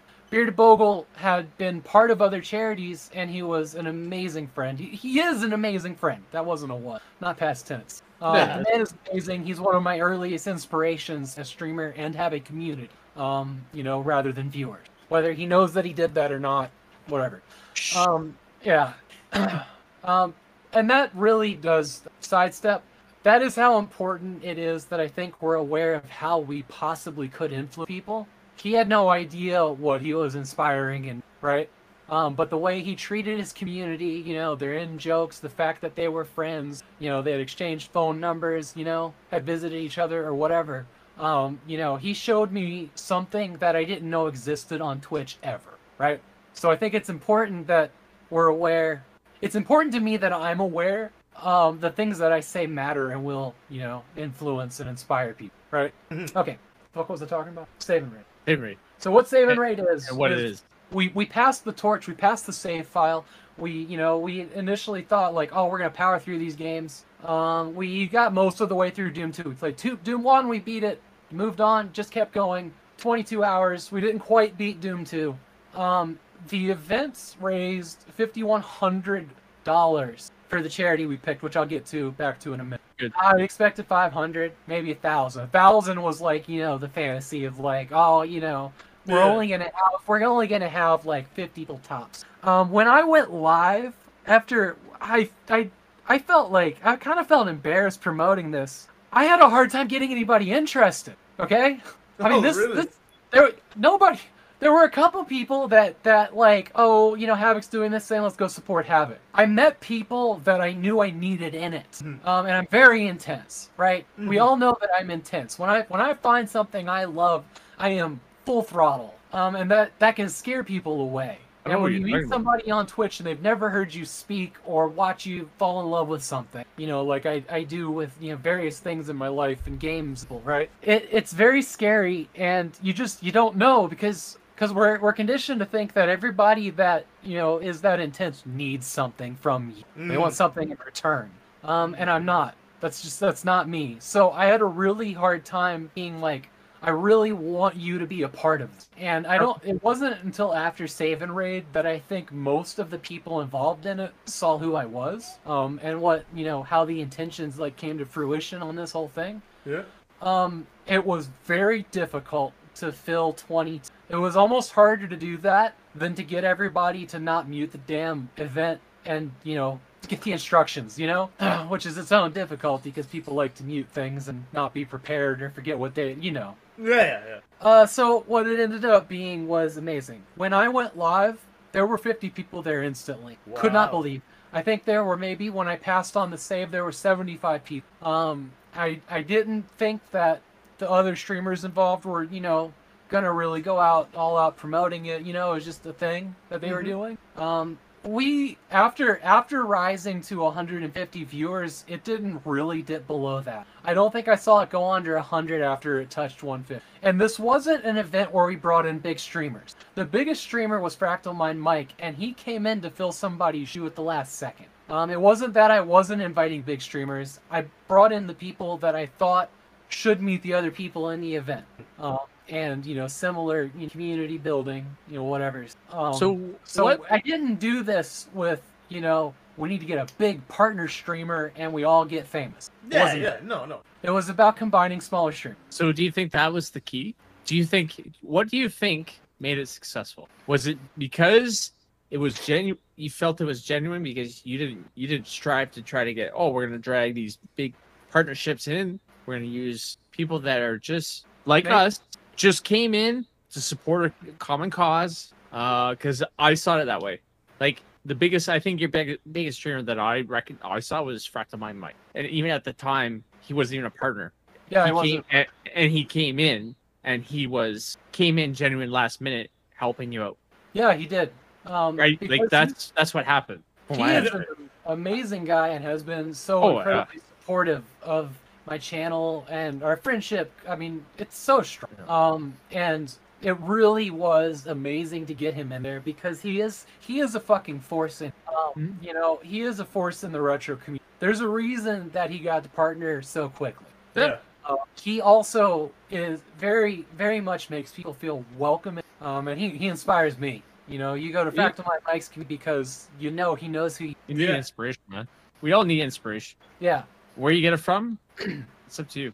And I think at the time too, when Fractal his turn, I feel like E as well. Like you said, he wasn't a partner, and He's jittery.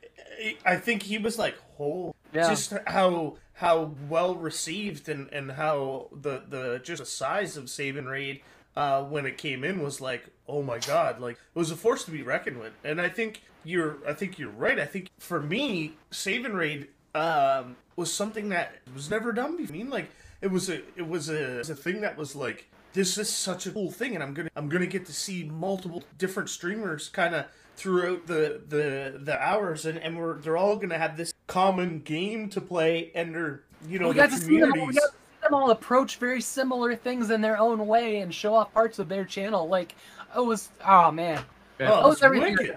I hope I and still dreamed. remember Shady Turbo and his Yeah, fucking, eating the pepper. fucking lipstick and eating the pepper. I was like, I was laughing my ass off. You know, The backlog cabin's like, I'm not exactly going to show you my nipples, but here's some pasties for a redeem. I mean, we really got to see everybody. So we didn't get to see everybody super rehearsed either. No, We got to see everybody exactly who they were when, like, nobody expected a raid like that. Majority of people had never seen a raid, had never seen a raid that big. our first raid in Retro Militia was from you. Just Yeah. saying. My channel? Was it? Yeah. That was your first raid? That was our well, no, yes, but like the first time you came in, that was our first Yeah. raid. Oh, that that's was amazing. awesome. That was amazing. I'm just putting it out there. All right, okay. I mean, raiding is an essential part of my existence on Twitch. I You know, love mean, I love the raid side and what that brings to. it causes me physical pain sometimes when other streamers just like they're like, oh, I made this credit stream, I don't feel like raiding to know, this credit screen, like, but it that's okay too. Yeah, And this is something we talked about is like sometimes there's this obligation of if you feel like you have to be chatting in that raid and you're like, I'm fucking tired. So Just sorry. saying. I'm just saying. It's this unnecessary. I want to throw this out there every chance I get in hopes that rating is an incredible tool for community growth and recognition, right? And you can look at it very cynically. You raid a channel, the people in there know you're a streamer. You're not going to run into every channel and be like, hey, come follow me, right? You don't do that. no. No. Unless it's invited, right? And rating is a passive way to grow your community. You have chosen a person to send your audience to. Remember how important that is? Yeah. That the choices you make, as far as where you're going to send your trusted them, with the viewers that you've come to know and love. And it builds a respect between streamers. They're going to remember you when they go to raid somebody and bring their viewers there, and this is how we grow. It is the most amazing active and passive tool we have as streamers down here, at the very low ends that that we can utilize. And I have heard this from several streamers now that it's 2:00 in the morning. I'm too tired. I don't want to feel obligated to hang out. Dudes, you just sat there for 6 fucking hours. No one expects you to sit there for longer. Go eat food, take a shower, get up, stretch. Like you've done your thing, which was sharing your viewers with another streamer. Yeah. So where do you think that obligation comes from? I don't know. I don't know. It doesn't make sense to me. Because I feel like that. I feel like that sometimes. I mean, we And, all. like, don't get me wrong. Like I've said this to before. Is Kyle and I, we talk about our stream after we have this military almost structure, saying we have an after action report, we call it, and just say what went right, what went wrong, what did you feel, how did you feel about it, what can we do better, what do we maintain, and it's usually during a raid. Unfortunately, I have seen streamers, and this is gonna be back on that that whole deal here. Yeah. That the way that they seem so disappointed when they're like, oh, raid and run, or oh, but you just got here, and these comments really, and they fester like that. They create behaviors. They have to create behaviors like I'm not gonna raid because they'll make me feel bad if I raid and run. I mean, that's the connection I have in my head. I don't know if that can't be true for everybody, probably, but it's that kind of thing that builds something like that, which is back to just make sure that you're inspiring and have a positive atmosphere. So because maybe these little things can fester. So maybe like I don't know, you put in a redemption of, say, when someone comes in and raids, you say, hey, just make them feel welcome. Say, hey, thank you for bringing your followers. Take a load off. We got your viewers. So however you want to put it. Like so that they feel like, oh, they're gonna take them and not protect them, but nurture them, entertain them, and you're the torch is passed on type by like so that they don't feel like they have to feel obligated to stay there all the. I don't know. I feel it's kind of the same way. Like there's kind of two sides to the story there. Or kind of to raid somebody, you make that choice. Bring, and your community respects that choice that you decided you're going to bring your community and raid them, and they have an understanding that you're bringing them a place that is of similar interest to what you guys currently are at your channel. And then yes, there is kind of that. It's almost like an underlying kind of rule that, like, if you raid, you gotta kind of hang out and chat and do your thing. But there's also the other side of the house where, like, raid somebody. I've seen this happen. Raid, and then somebody's like, you know what? I've just 4 hours and I'm streaming, and that works both ways. I think I don't see any with raiding and then coming in and going, you know what? I know my good hands. I know they're going to have fun here and they're going to enjoy things. Like you said, I just streamed for 6 hours. Have a great stream. You might get 1 or 2 questions. Hey, what, blah, blah, welcome in. You answer a couple questions and then, you're gone. And I don't think there's either, as well, there's no obligation to the streamer that you're rating to be like, oh, now I have to another hour. That once you're rated, you play, you have to play for another hour after you've been rated. And it's like, I think that stigma to kind of die down too, because we're introducing our community to a new streamer or to another streamer into another community. If those schedules don't line up perfectly, that's cool. The intention is that you get in, you get a taste of another streamer, and you're like, oh, I really enjoy this. Maybe you pop a follow, maybe you don't pop a follow, and then, you go back and you see them again. You watch one of theirs from the start, and you get a feel for their stream and their community and whatnot. So, I mean, I think it's give and take, and it's on both sides. I definitely pay it forward if somebody raids right as I'm ending. It's like, I said this the other day because it did happen. I mean, it does happen. It's like, oh man, look, I'm signing off. Thank you for bringing your friends here. I am going to them someplace else. Exactly. The raid continues. Yes. It's a great concept. I think that's what's great about Twitch is like emotes, redemptions, raids. It's all about, even though I'm not on the screen, I'm still able to participate in that, and that is fucking awesome. Like I'm on the unfortunate one when I come into a raid, they don't know that I'm part of that stream at the time, and that's okay. And it's like, okay, you know what? It's not a big deal. It's like I find it, but it's just hard to communicate. Oh, what were you playing? Well, we're playing this. And they're like, you know what I mean? Like they're like, who are you? Thanks, Ernie. Oh, okay. So it was confusing. It was confusing. It is confusing, right? Yeah. And I've come to realize that. So I try not to do it unless Kyle's like obviously doing something, and he's indisposed or whatever. Right? Yeah, I think at first when we did first introduce the Retro Militia and we came in as a partner stream, or as a team stream here, like there was some like the stream, like I know. and then it was the whole like the stream. Like, I'm Kyle or I'm Jay. This is Kyle. We always have this joke that you know I've done this once or twice where I've introduced myself as Jay and this is Kyle, and you know, and that's been funny. But we've introduced ourselves as the stream, and I like that now. I think we've gotten enough notice now. We've got that community built where we know, oh, Retro Mister, that's Kyle, you know, and that was like step one, community of building that and building that community. I don't know how. I think it's just you being persistent. Whatever do you mean? Well, I don't know. We were both kind of persistent, but so I don't know what, like, for you. Have you ever thought of being a dual stream? I don't know. Have you thought of multiple, like, roundtable, like doing your own talk show with other people? And where do you see your channel going? There's a lot to unpack with that. Of course, I know it's a loaded question. Yeah. So, God, I'm having a lot of thoughts right now. So you know what? I need to. No. Yeah, I got this. I just need to Formulate it. get from point to Yeah. point. With CZ and X in the way. I need to know my limits. Yeah, fair. I've walked a really good balance. So there are certain things that, like, you know, maybe I could do something like, you know, these things that are on the back burner for whatever. I am incredibly busy.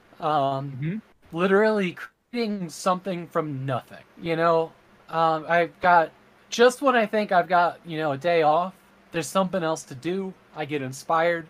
And, you know, go to create some ridiculous event, or, you know, do a month of rogue runs, or I still have to finish Blood Lily the movie. I guess, maybe, I don't know, have you guys heard about that? No. This bane of my existence right now? Blood? Alright, so back in end of October, November, I started playing Diablo 1, okay? And I was just like, I want to play through Diablo 1. And then the fucking ideas started coming in. I was like, hey, Who here can write? Wouldn't it be cool if somebody made short stories out of each stream, and we had like a little mini book of Blood Lily's Adventure, which was a chat chosen name? Gotcha. Okay, here comes another fucking idea. Jesus. Let's have my wife narrate it, and I'll use it as a previously on for the next stream. Oh wow. Okay, I'm not done yet. Here's week 4. What if I take this narration relative footage and use, you know, Josham's story as a guideline to turn it into a scene-relevant movie that's totally narrated? You know what we call you. Let's get through that. Let's get through that, and then get through December. And I'm gonna do this in January. What if I get a whole bunch of streamers together and make Save and Raid? And I have we not just put the layers on. Oh, because yeah. So I only get these ideas in the shower because I was gonna say a moment of reflection. It goes into like creative autopilot. Yeah. And it's like you know, you're like washing up really good, and then you're like, I have to wash very fast and get to a fucking notebook. Just bring the notebook in the shower. Come on, what the hell? So I had to take more breaks in June than I've had to take since I started streaming because of all the weather. Yeah, of course. And in that point, Chester Mammoth, one of my mods, he is a personal friend from back in Fargo, North Dakota. Like the guy's been to my wedding. Like we're friends. Mm-hmm. And he's been in my life for a very long time. He, you know, from time to time when, you know, he does an amazing amount of work to keep my spirits high. Let me go back to that. I always love bragging about how important. When I was paralyzed, because that's what happened with my spinal injury, I was stuck in bed for months, and this guy played co-op games and kept my spirits up, and he is just, I tell him from time to time, but I don't think it registers for him just how shitty of a place I was in, not being able to walk, but he, you know, my wife did an amazing job. You're also in a great place because you had a great friend. I did. I had a great friend. You know, I had 2 of them. I had my wife and I had Chaz. Yes. You know, and Chaz kept me giggling, you know, like I had morphine. I was giggling. My mom was in the shit play. You know, we play like Just Cause 2 multiplayer mods. We'd fuck around with this. We did hilarious things. My spirits stayed so good. So, you know, when I was down and out, Chaz, you know, and I couldn't, it was with the, when the heat was too much, I couldn't run the TV and the air conditioner. It kept popping the breaker. It was 115 degrees. So Chaz started streaming a little bit. And, you know, because I could watch it on my phone. Give me something to do, because I was literally going out of my mind. I laid in bed for 3 days because I couldn't leave the bedroom. The rest of the house was over 100 degrees. So, you know, I had the thought, to finally bring this home. You know, Chaz, maybe what would you do? You want to stream to my channel? Do you want to be a streamer? Because he's not, and he's been watching. You know, like Sean Beanland did too. I think I inspired Sean Beanland to start streaming. Just one day he started doing it, and now he's recently an affiliate. But he was the guy that watched me, crash and burn for most of last year. He got, it was good for him. Like, he got to see what I did that didn't work, and now he's off doing his own thing. So there is the thought that there may be one person that may stream to my channel when I'm down and out. So don't get me wrong. Don't get me wrong. It doesn't necessarily have to be streaming. Like, there's lots of stuff in as you know, the streaming world. Like, you get the background stuff, like social media. Like, man, like combining efforts to to get that build that community out there. Like, that positive community. With Save and Raid, fuck. So, I pitched the idea around. There wasn't a lot of people that wanted to jump on board, and I just kept waiting for somebody to tell me no, it's a bad idea. And the closest I got was one person just totally disregarded the damn thing and said, "Oh, I think this, magazine did something like that." And then I was like, "Oh yeah, what did they do?" And he described something completely different. So I know he wasn't fucking listening. Yeah. But that was that's kind of still stuck with me as, one of those events where, just a single non-supportive comment can kill an entire idea. That could have killed Save and Raid for me if, somebody that I really, looked at as, an inspiration, or, a person that would be like, whose opinion I really respected and took to heart every time, like my mods. Like, I give them shit, but my mods are good. Now my mods are not chosen lightly. These are people that I bounce ideas off of, and I trust them. I think most of my mods are lifelong friends at this point. 2 of them I know in real life. We did that final stream where we all talked about what we'd accomplished. Up till that point, I was still waiting for somebody to say, "I told you so," or or be like, "I knew this was going to be a bad idea."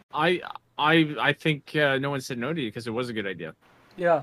And then, and that's the thing is, surround yourself with supportive people.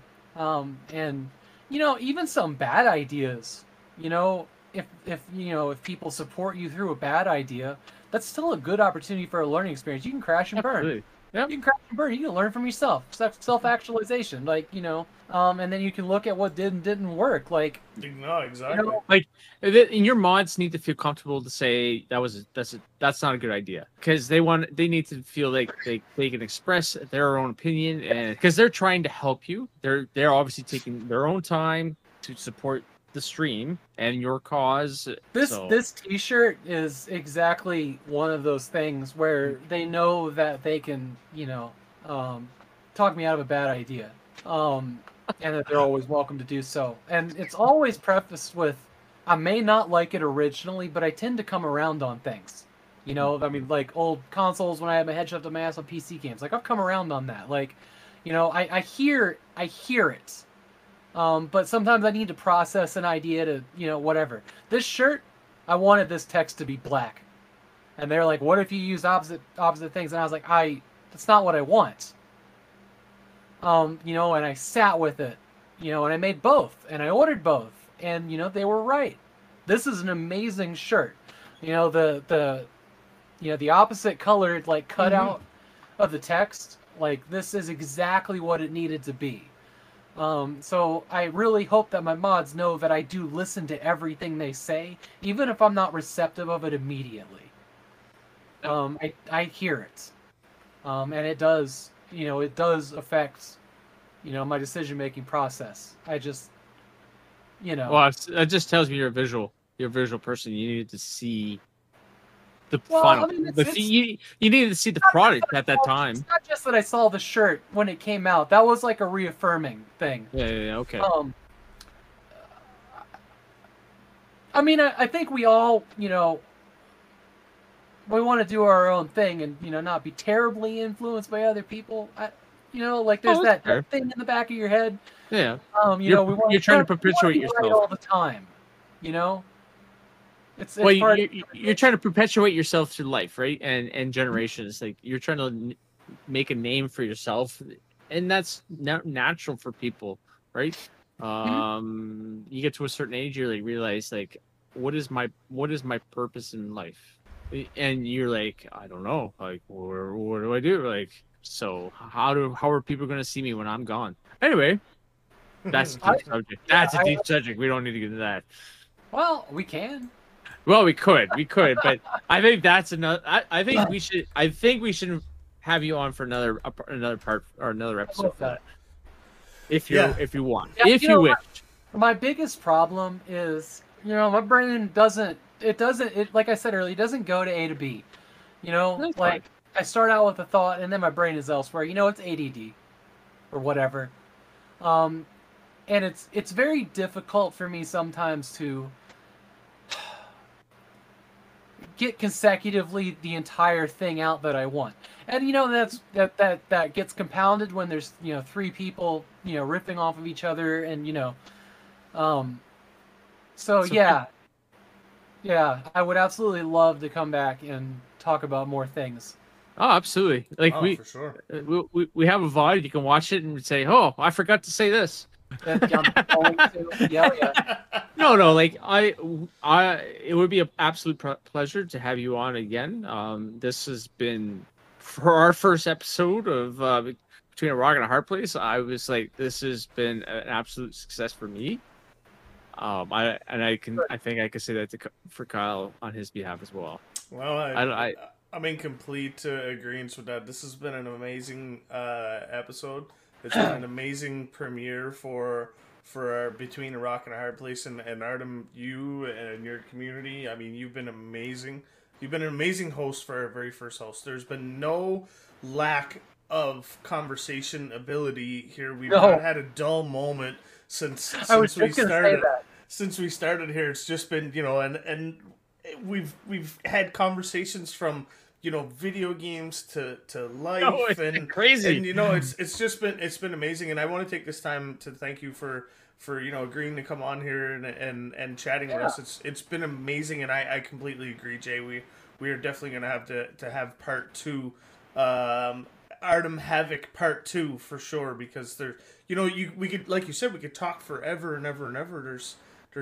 You are more welcome to come on all the time. There's a good vibe, man. There's a real good sense. There's a real good vibe here, and we really appreciate that.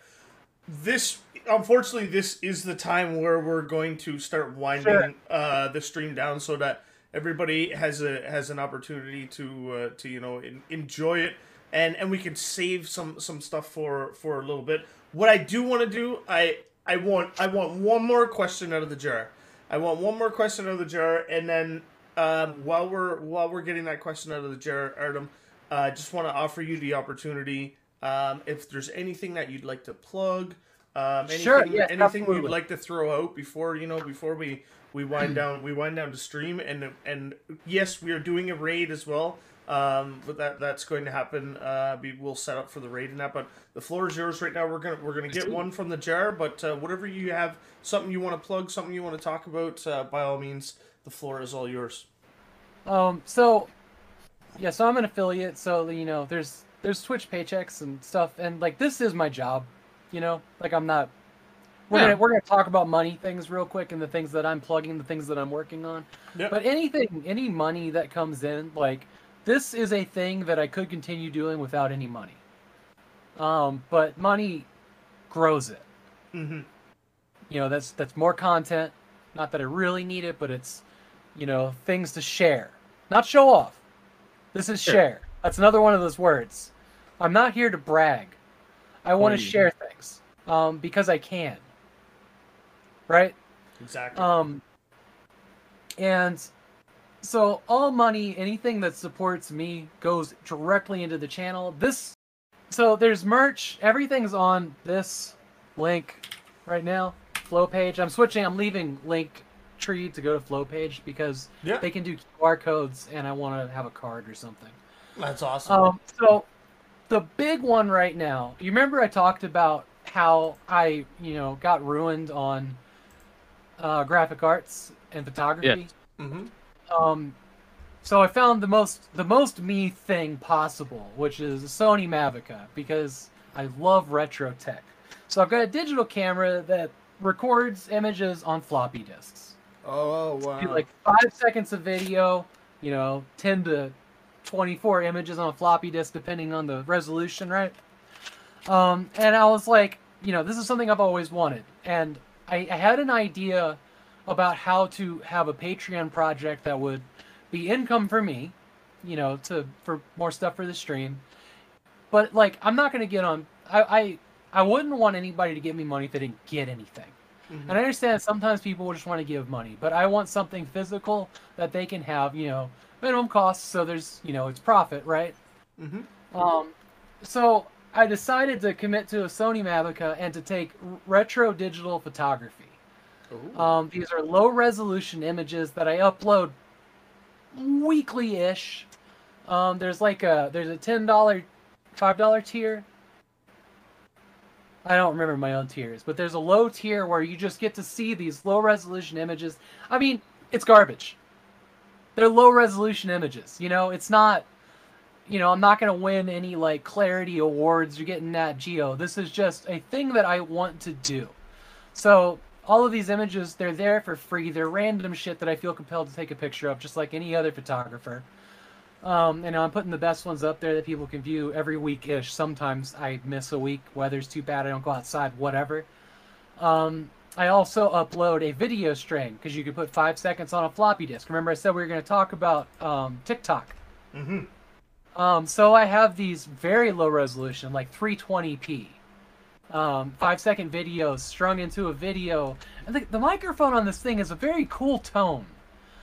Between the sound and the very blurry video, you get like a weird glimpse into things around me. And I was like, this was the first time that I was like, oh, so this is what TikTok would be. This thing I've never understood. And I'm like, okay, well, I'm doing that here, and this is my, retro spin on it. So we're not stopping there. There are 2 very supportive tiers that you get a physical thing from. Oh, all the images and video files, download, use it wherever you want, completely royalty free. I don't give a fuck. Yeah. That's yours. Awesome. That's yours. So the other thing that I'm doing is every month I do a retro digital photography stream. We boot up the Net Vista. We go into Windows 98 in old software, and we just screw around with photos and we make art. So those images, and these are exclusive to the $20 and $30 tier. Those images go on floppy disks. These are my floppy disks now. I made labels. Ooh. It says Artium Havoc Variety Plus Retro, plugs the Twitch. It says Sony Digital, Mavica, Retro Photography. It's got a month and a date, all right? So these are the $20 tier discs, and they're loaded with I think they're cool, and this is just something physical. I mean, this is totally for support. Do not expect, like mind-blowing art. This is just something fun and physical that, I can do. And I've got a couple people that support it, and that's awesome. So I was like, I can actually do better than this. So you get 2 images. I'm not gonna tell you what they are. I picked them at random. You get the frame and you get the disc. Guess what? This fucking frame, the disc fits right there. Wow. It's all one. Got your kickstands. This is a plan coming together by total accident. All right, this was beautiful.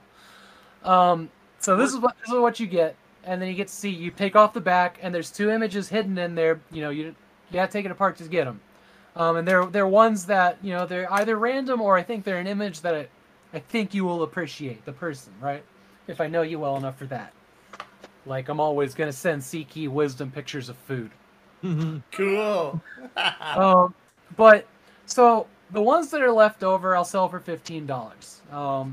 So that's either, like, either a PayPal donation, or as I found out that you can do, a one-time Patreon support. I didn't know you could do that, but, so $15 there will work, too. And I'm going to have more printed out. I'm going to try to figure out. I display them in my Discord. There's also a link in there for the Discord. Of which ones are available. So that was the first one I sold. These have sat here all month, and that's fine. That's fine. Not everything's for everybody, and I'm not begging people to do it. This is a hobby that I am doing for fun, And anything I make off of it, I'll keep doing it. Like, this isn't like I failed if I don't reach a certain amount. So I don't want anybody to feel obligated to support this or me, right? Do you mind putting? Do you have the link again?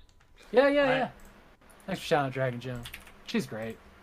Yeah, so there's a Patreon link there, and you guys can go peek around. If you don't want to send me money, that's fine. Every month I will throw up images that the public can see that aren't locked behind the paywall. If you just want to follow and get a glimpse into what I'm doing, great. This is a passion project. That's really cool, man. And I also, I wanted to inspire other people. Like, I'm doing a thing that's very specific to me, like, and I love it. I do. I love it. I love that Sony Maverick camera, man. That thing looks really cool. So cool, right? I am such a geek when it comes to retro technology, and one of the things that I like when it comes to retro technology, I like to find some retro technology that somebody has discarded or that has no use for them or that is in disrepair, and I love to bring that back to life and utilize it and have an experience with that stuff. I love retro tech, and that camera was just like, when you showed that, I was like, wow, that's so cool. They're so cool. So, warning, if you don't have one, right? No. You just seen that for the first time. So, Yeah. a warning about them. They do make replacement batteries. The trick is getting one that you can verify that works, because everybody's like, oh, tested, it works, but there's no batteries. They probably have one working battery that they're just testing things they find at a Goodwill with, maybe. Okay. I was lucky and found one that was new in box. Box was open, pretty beat up, but this camera never got used. Got all the stickers on it still. Wow. Battery was never sealed. And if you can do that, I did that for like $65-$80. Like, they're not super expensive. Yeah. And you can get a $15 one with no proof of life, of course. Yeah, of course. I'm actually thinking about taking some of the Patreon direct money and upgrading to one with an actual lens on it. Oh. Because there's some nicer ones out there, and I'm really loving this project, like really loving it. So I kind of want to take it to like the next level. Of course, I got to be careful if the resolution's too high. I can only fit so many things on a disc before I have to like resample them. That's something that's pretty cool too. Like, going back to limitations of floppy disks and realizing that, wow, they're like the constraints that we were under at that time for the size of floppy disks, and that nowadays what we send back and forth in a text message and pictures and whatnot, like, would blow your mind that that would take 3 days to send to somebody back in the day. So here's the limit of a floppy disk. It's 5 seconds of a video. Trying to remember this. 1024 by 768. This camera can go up to like 20,000 resolutions. Like, it's crazy. And that's one image per disc. 1024 by 768 is about 10 images per floppy. 480 by 360, you can get about 31 images. I started doing them in the higher resolution. Like, when I take this camera out, like, I've got a stack of floppies, and these things are coming out like shell casings, right? It's just fucking just crazy to reload a disc or a camera like that. That's too funny. It's just, you get some looks too. I can imagine. Like, what are you taking pictures? Why are you with? 3D printing those fucking save? Oh yeah. Save icon. The camera's so cool because you can format a floppy disk or use it to make a copy of a floppy. Yeah. So, like, if you got an image full of things, and like, this was probably the sales pitch back then, is like, oh, just have another floppy and make a copy, at your grandparents' house and give it to them or whatever. You know what I mean? Yeah. Like, there's some really cool features, and it formats floppies fast. Like, it really is cool. That's awesome. Oh, which one do I have? I have the FD.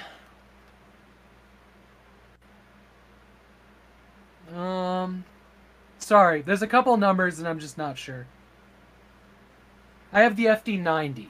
So it's one of the nicer ones without being like an extreme high-end one. I think this camera retailed somewhere between $800 and $3,000, depending on the model back in the day, back in 2000. Wow. These were not cheap. It doesn't surprise me with Sony. These were not. Yeah, Sony cameras have always been expensive, Yeah. but this was breaking edge technology. Cutting edge. That's crazy. They existed in the time frame that they made an adapter that looked like a floppy disk to go into it that took their memory stick. Oh, That was an upgrade for these cameras within the lifetime. That's how short the floppy disk camera lifespan was. Their adoption rate was huge. Like, you're pretty hard pressed to not come across at least one person a day that's seen one or used one. that's crazy. Listen, man, thanks for sharing that with us, man. That was really cool, and I encourage all of you, definitely hit up the link in the page, the Flow page. Check out the stuff that Artem Havoc is doing, his social media platforms and whatnot. I mean, amazing work, man. And you are a man that definitely seems to be very motivated, and you know, you seek the goals, and you have these ideas, and you work for them, and you know what? I congratulate you for that. You've done some amazing things. Save and Raid is just one of those examples of cool things that you've done, and I'm sure within the inner workings of the mind of Artem Havoc, there's going to be some pretty cool stuff. Listen, I want to take this opportunity as well to say thanks, Artem, man. It's been an amazing chat. No lack of conversation here. You've made our very first, our premiere of Between a Rock and a Hard Place very easy for us. It was very, very well done. And again, congratulations and thank you very much for coming on. So I also want to take time to thank the viewers that just came in to hang with us and listen to us. Thank you so much. And I also want to take the time to say our next guest, which is in our Discord schedule, is going to be Lady Game God. Game God. Yes. So another fantastic streamer. Fantastic. I can't wait for that. A total chance that she came into my life and has been one of my biggest inspirations. She was one of the first people to jump on Save and Raid. Like, it just. Yeah, and I wouldn't have imagined doing it without her, because she's just been so. She's fucking great. There Seriously. she is, Lady Game God in chat. It's me. Hey, what's going on? We look forward to having you on the stream for the next Between a Rock and a Hard Place. Okay, ladies and gentlemen, I'm going to start up this raid. It's been a pleasure again. Artem, thank you very much for coming in, man. It has been a blast.